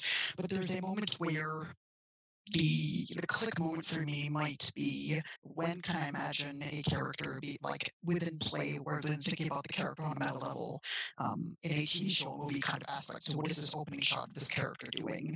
Right. Or in play, is there a moment where it feels like the connection of playing the game, that is to say, engaging with the mechanics and engaging with the systems, and the playing of the character has a good flow to it. So an example might be Spire. The game demands that you have advances for making changes to the Spire, and one that feels effortless, and there's not that having to flip-flop between I'm engaging with the mechanics, I'm engaging with the fiction, and attachment kind of goes up and down that way. Is definitely helpful. A specific example that comes to mind is there is a D&D character that I got attached to who eventually went on a... The concept was, what if you took a Victorian goth elf lady and then made them more bookish and attempting to be emotionally supportive? And also recognizing that the game was not giving me tools. It was the specific group that I was playing with that was being encouraging in that way. Oh, okay, right. Makes And sense. there are times when the game would push against that. For example, whenever there was a charm being used, as part of me just like, if I get caught with this charm, do I just want to drop the character? That sort of frustration or worry. But Wait a second. I don't understand that. What do you mean? So there are times when, in asking to be attached to a character, it is also be asked to not only about the outcome, but you to be respected as a player. By that I mean, a game in asking for you to be invested in a character is saying that playing this character, investing the energy, time, effort, and care both to play and to make up with them involves that the rewards or the punishments should feel suitable or fair. Not necessarily in a like pure emotional way, but if a character makes a mistake, I should not feel like they're just going to die. I should throw them in the trash. I see. Some Okay. it's better than others, right? Yeah. And the specific example was they went on an adventure with a basically it was D&D, so lore applies, etc. But there was a drow noble who they met on an adventure, and they were going to be heading off to a mountain after at the end of an adventure, absorbing or fighting some weird demon and getting some weird shower powers. The party ran, and the character after the session decided to talk with this NPC and eventually decided to adventure with them, which was like eventually splitting from the party, going on an adventure. And it basically lasted for 8 months of getting attached. And there was a lot of, okay, how does the scene might go? How does the player want to communicate this character changing over this long of a period of time? And what can I do as a player to make sure that the GM and the rest of the group finds this interesting? But also recognizing that that can backfire too, because it is in a way asking for me to ignore what the game demands, which is D&D, usually a combat-specific game. So me being invested is putting more labor, which can be healthy or unhealthy, especially when it's like, oh, this character is part of identity, but then the game is like disregarding that, um, things like that. And it eventually ended well, like the character retired, hooked up with this drow lady, even though by base lore and rules, it's like, well, technically the way that drow view half cells in society would go this and this, so it's important you need to give that space so there's that reward, and also the game doesn't feel contradictory. Especially when it's a difficulty where the longer you play and the more, what's the word, times things backfire. So if a character just suddenly dies at level 1 and you put so much investment into it, Oh yeah, we disconnect there, right? right. Yeah. That's something that I've seen happen, and it's just always a letdown. I mean, the way I hedge it, I mean, Ashes has built-in safeguards so that doesn't happen. That's like the whole thing is like, yeah, you externalize your costs. So if you're a neophyte fated, and something like would kill you, what happens is it doesn't kill you because fate's protecting you, and you're instinctively protecting yourself with the weave, and you just shunt it off to somebody else, basically. So somebody else dies, and you're like, oh, I don't know how to control my abilities. Shit. And that's its own character moments in itself, right? Spire does this in saying your character will die, so it's okay. You can be invested in this character, or can you use that as a base the game is giving you to have that level there? And that's also an honesty that not all games have, but they definitely should. Yes, absolutely. That's actually a really important part for growing attached to your character as well, is what we were saying or at least what I was saying at the start, was the idea that you have to have like an expectation that your character will still stick around. That issue, if your character dies at level 1, if this is your first character, you're not going to want to put a lot of investment into the character that comes after them. It's not just punishing the character, it's punishing the player in such a way that the player does not want to be attached to the characters that come in the future. Yeah. So the way Rob's game does this is actually a very clever way, because it means, well, they have consequences. Like, they had a friend that they cared about. Oh, their friend's dead, not them. Oh, they have to actually deal with the emotional fallout that came with that, and that kind of difficult situation that the player goes through, or well, the character goes through, but the player experiences as well.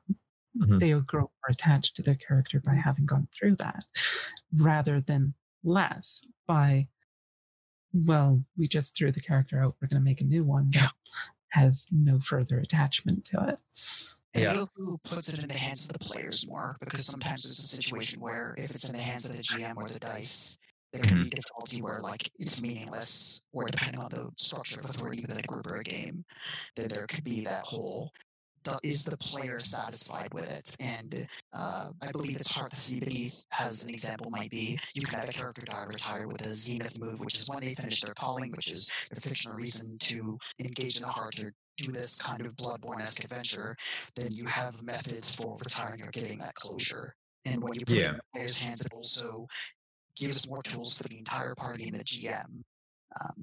Because it is also saying, this is how I want this character to go out, and it's giving them closure instead of the game saying hard no, or you die, or that sort of frustration. Yeah, I totally on board with it. I mean, that's yeah, right. That's one of the things that like everything. I mean, it's like as we've done this podcast for like, how many years have we been doing this now? This is almost it's over 2.5. Yeah, geez. I think like most of what our design aims at, like the people that are on this show and sort of like the ethos behind like a bunch of our games, is just sort of designing out all of the really crappy moments that happen in games, like the ones that really soured us on a game, but we like gaming so much that we're going to come back to it anyway, even though we had this thing, and or where I've seen friends get soured on a game where it was like, and I did it as a GM, but the game let me down. The game put me in this position where I rolled the dice and I followed all the rules, and the game ended up making it harder to play. Especially when the game doesn't have safety tools or like doesn't encourage that sort of thing. Right. And that's more of a modern design thing. And it's very much like, how can we fix experiences we had or prevent others in the future? Yeah. I mean, it's designed towards mitigating unnecessary suffering on some level. That's like, and it's like, we're here to have fun, right? The entire purpose of this game, of this activity, is to temporarily, well, it's always temporary, but to beautify time, among 5 people. We're all going to collaborate and have a much better time together than we would have apart. And we have this set of rules that's going to facilitate that and help us tell a really cool story. And when those rules fly your game into the fucking mountain, and you're just like, everybody hates each other right now. What happened? Yeah, and you're like, and you want to reach through the pages and just go like, dude, what did you not play? Did this not happen in playtesting? Did you not have as part of a little bit of prep for this, I decided to go through some of the texts, including going through the D&D 5e player handbook and going through things like, oh, this preface I forgot existed, and it just infuriates me because it's like your philosophy of play you're promoting is just not great, and it's just it's not even that it's not great. I don't care. Like there's judgment values on where you can put like certain principles and stuff like that. I the only time where it really gets up my ass is when like your game doesn't function on the level that you say it should. Yes. And it's like, okay, you have something on the tin of the game, you have a promise of a particular experience, and then I play your game, and I get experience Y when you promised experience X, and I'm like, but I followed your rules. Yeah. And experience X was not achieved. And so now it's like, well, wait a second, is this my fault? Did I do something wrong? Did I do something?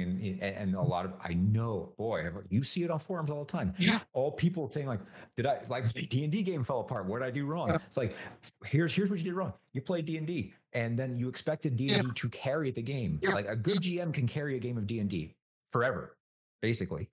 You can use D&D as a framework but like it will not help you. It doesn't provide scaffolding, which is important. You need to provide that scaffolding or framework, and also the analogy comes to mind is, if you fall, I will pick you back up.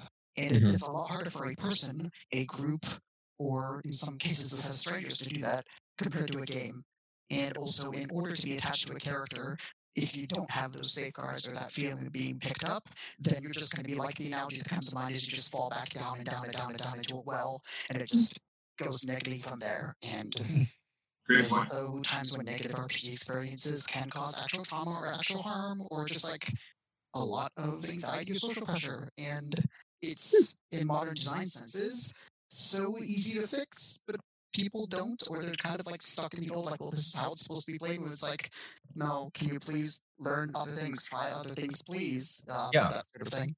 Yeah, and if you're going to do that, because that is something that RPGs can do, you have to be upfront with that. If you're going to instantiate a game in which is going to, like Meg Baker, like, has the "I will not abandon you" rule, which is like, you set up, here's what this game does. Here's a big red flag saying this game is going to show you something that might suck, and here you go. Here's how you deal with it. Here's the tools for dealing with it. I've thought about this as a designer. That's what because it's one of the things that bothers me about those little statements in the beginning of like, safety, lines and veils. And then it's like, okay, you gave me lines and veils. That's fine.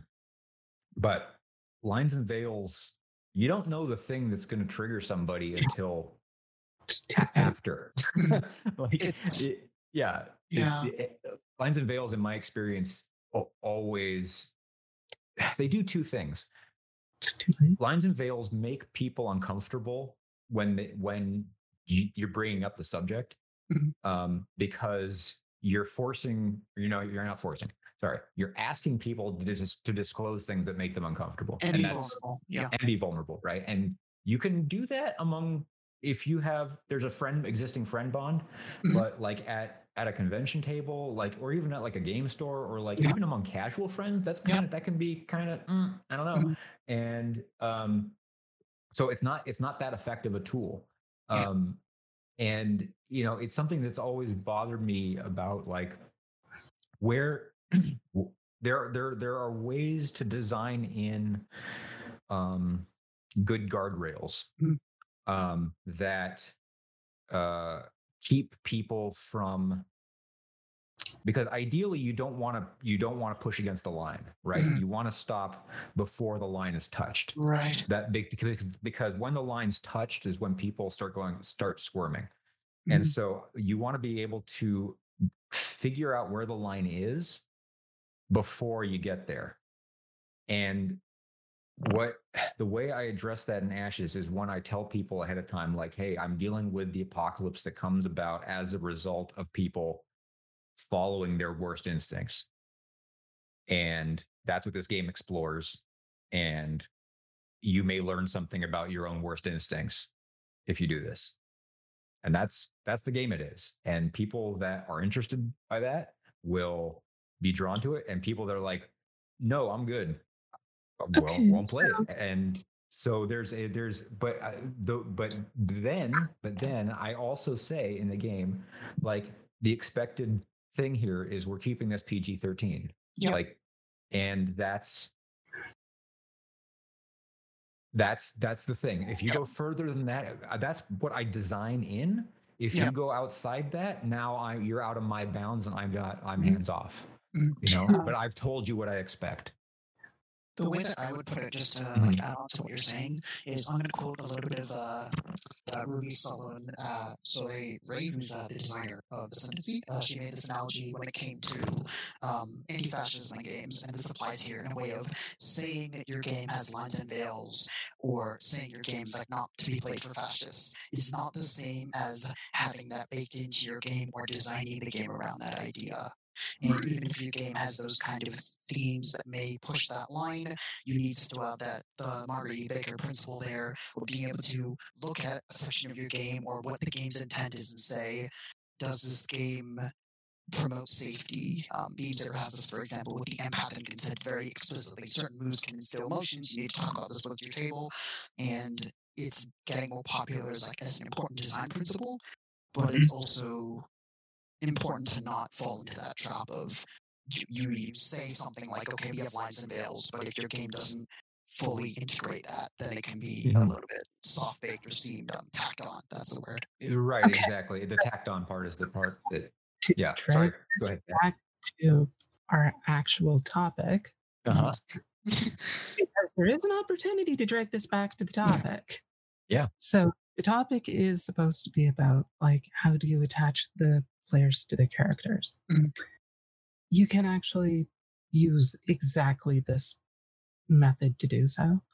So in my particular game, for example, the thing that we had covered about establishing like what your character's values are, to actually attach your player to the character actually treads on a lot of what was just covered a moment ago, which is it's not safety.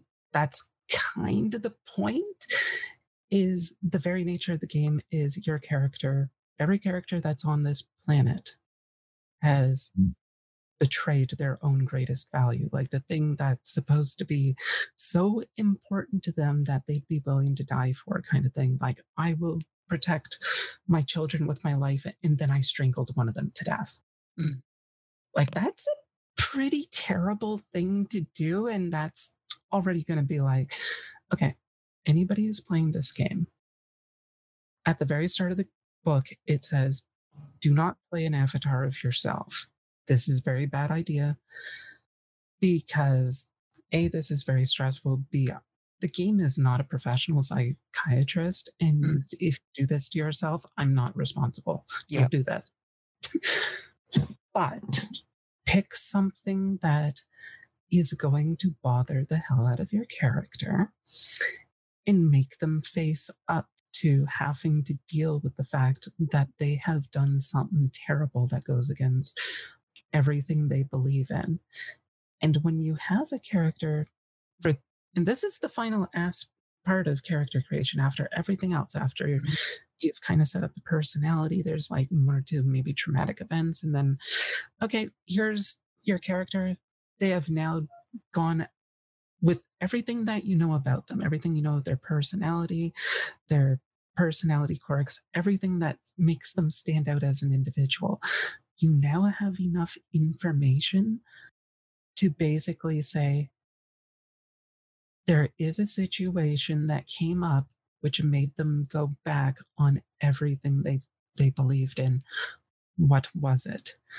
Because until that point, you don't have enough information to do this. And this final thing where you basically fuck your character over completely and make them do exactly the thing that's completely out of character for them, Right. sets them up for the game as, I now want to understand why they did that, because they don't know. Mhm. And I don't know. And I have to play the game to find out. Mm-hmm. Yeah, it's a hell of a carrot. Yeah. And, yeah. and something that comes to mind is how honest you're being about it, because you can hear stories, at least I've heard stories of stuff like this happening intentionally, like, oh, I broke character, and then like there was a lot of emotions of various things. And the fact that your game is fundamentally built around that is also asking for players to recognize, understand, work within their boundaries, and also distinguish that with the characters and understand, like, the metaphor of drive your character like a stolen car, but at the very start of the game, you're driving off a cliff and seeing you can climb that mountain again. That's the idea. Yeah. Well, the very idea behind all of this is that even if it's a thing about change. Like, the interesting part of a story, like why you're telling a story, is something is changing throughout the story. Like, if you end up with exactly the same spot, like even if you come full circle, something's still changed in the way that of what happened. Yeah. But you have to tell a story of the change. For something to change, you first have to establish that there's something to change from. So you have to have a starting point. So you have to have your initial values before you can, violate call them. Yeah. Yeah. Yep. But this is required. And if you do this, the thing is, it's okay if you don't understand who your character is, or if it seems like they're acting out of character, because they don't know who the fuck they are either. That's the whole point of this entire setup, is the characters do not know who they are. The whole thing they're trying to figure out is, who am I? Because they don't know. And this is not just a good plot hook, it's a good way to get the players interested in finding this out themselves. And it does something that a lot of RPGs don't do. That it encourages you to think of character development as a requirement instead of.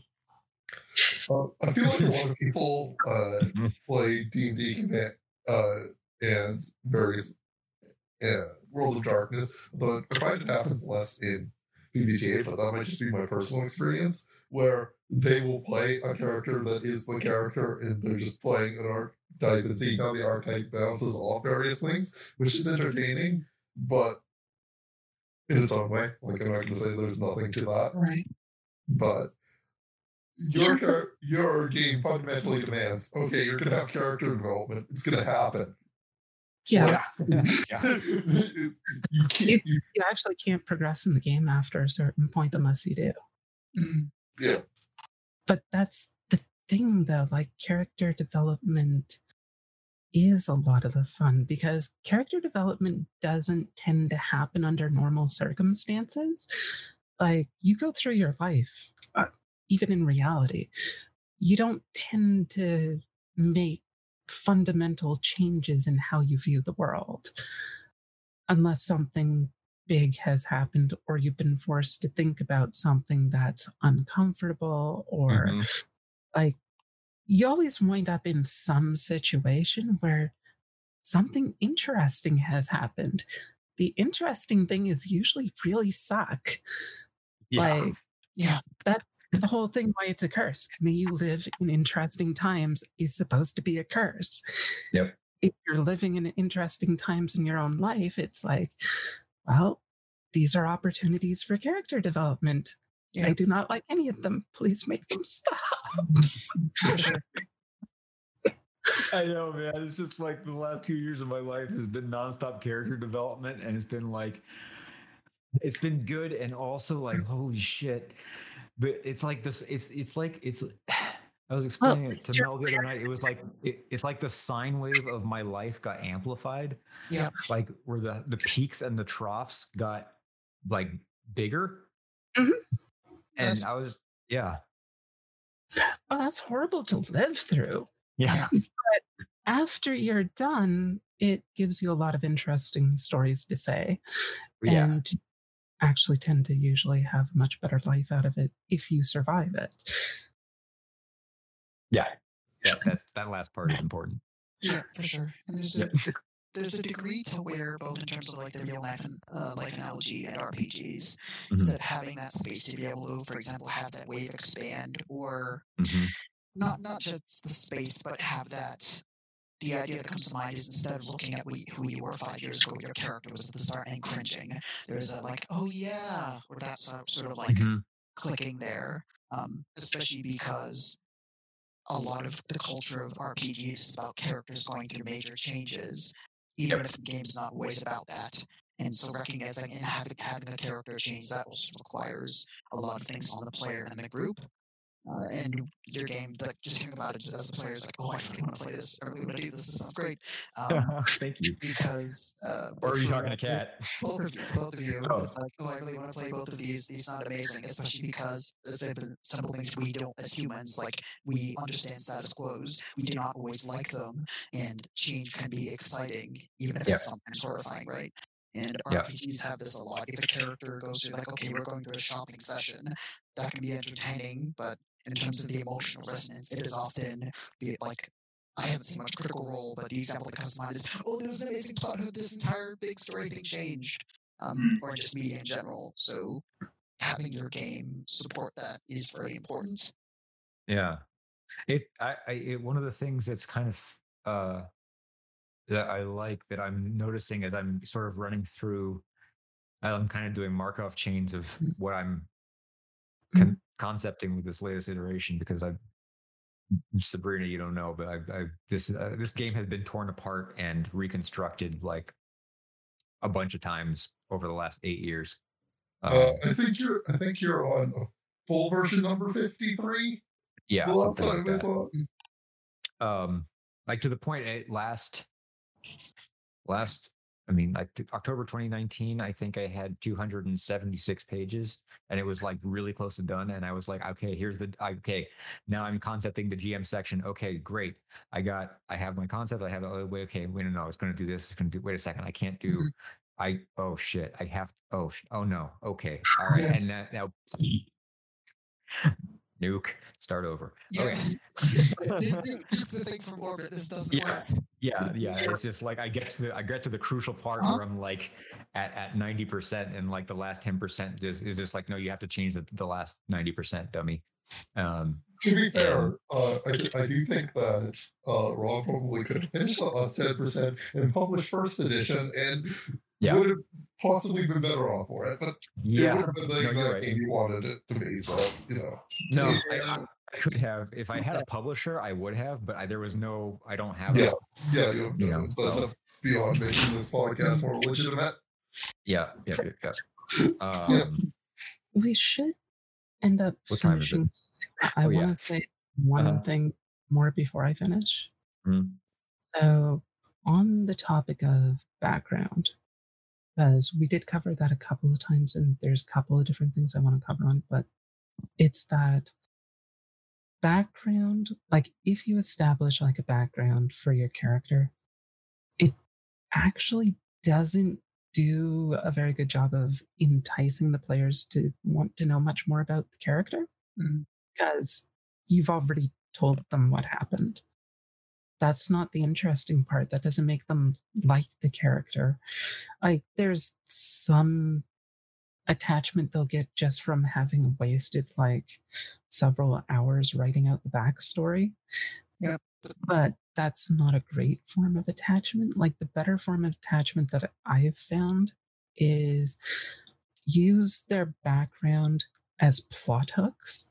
So Mhm. anything you put in the background at all, anything that happens in the slightest, make it big, interesting things that are not finished.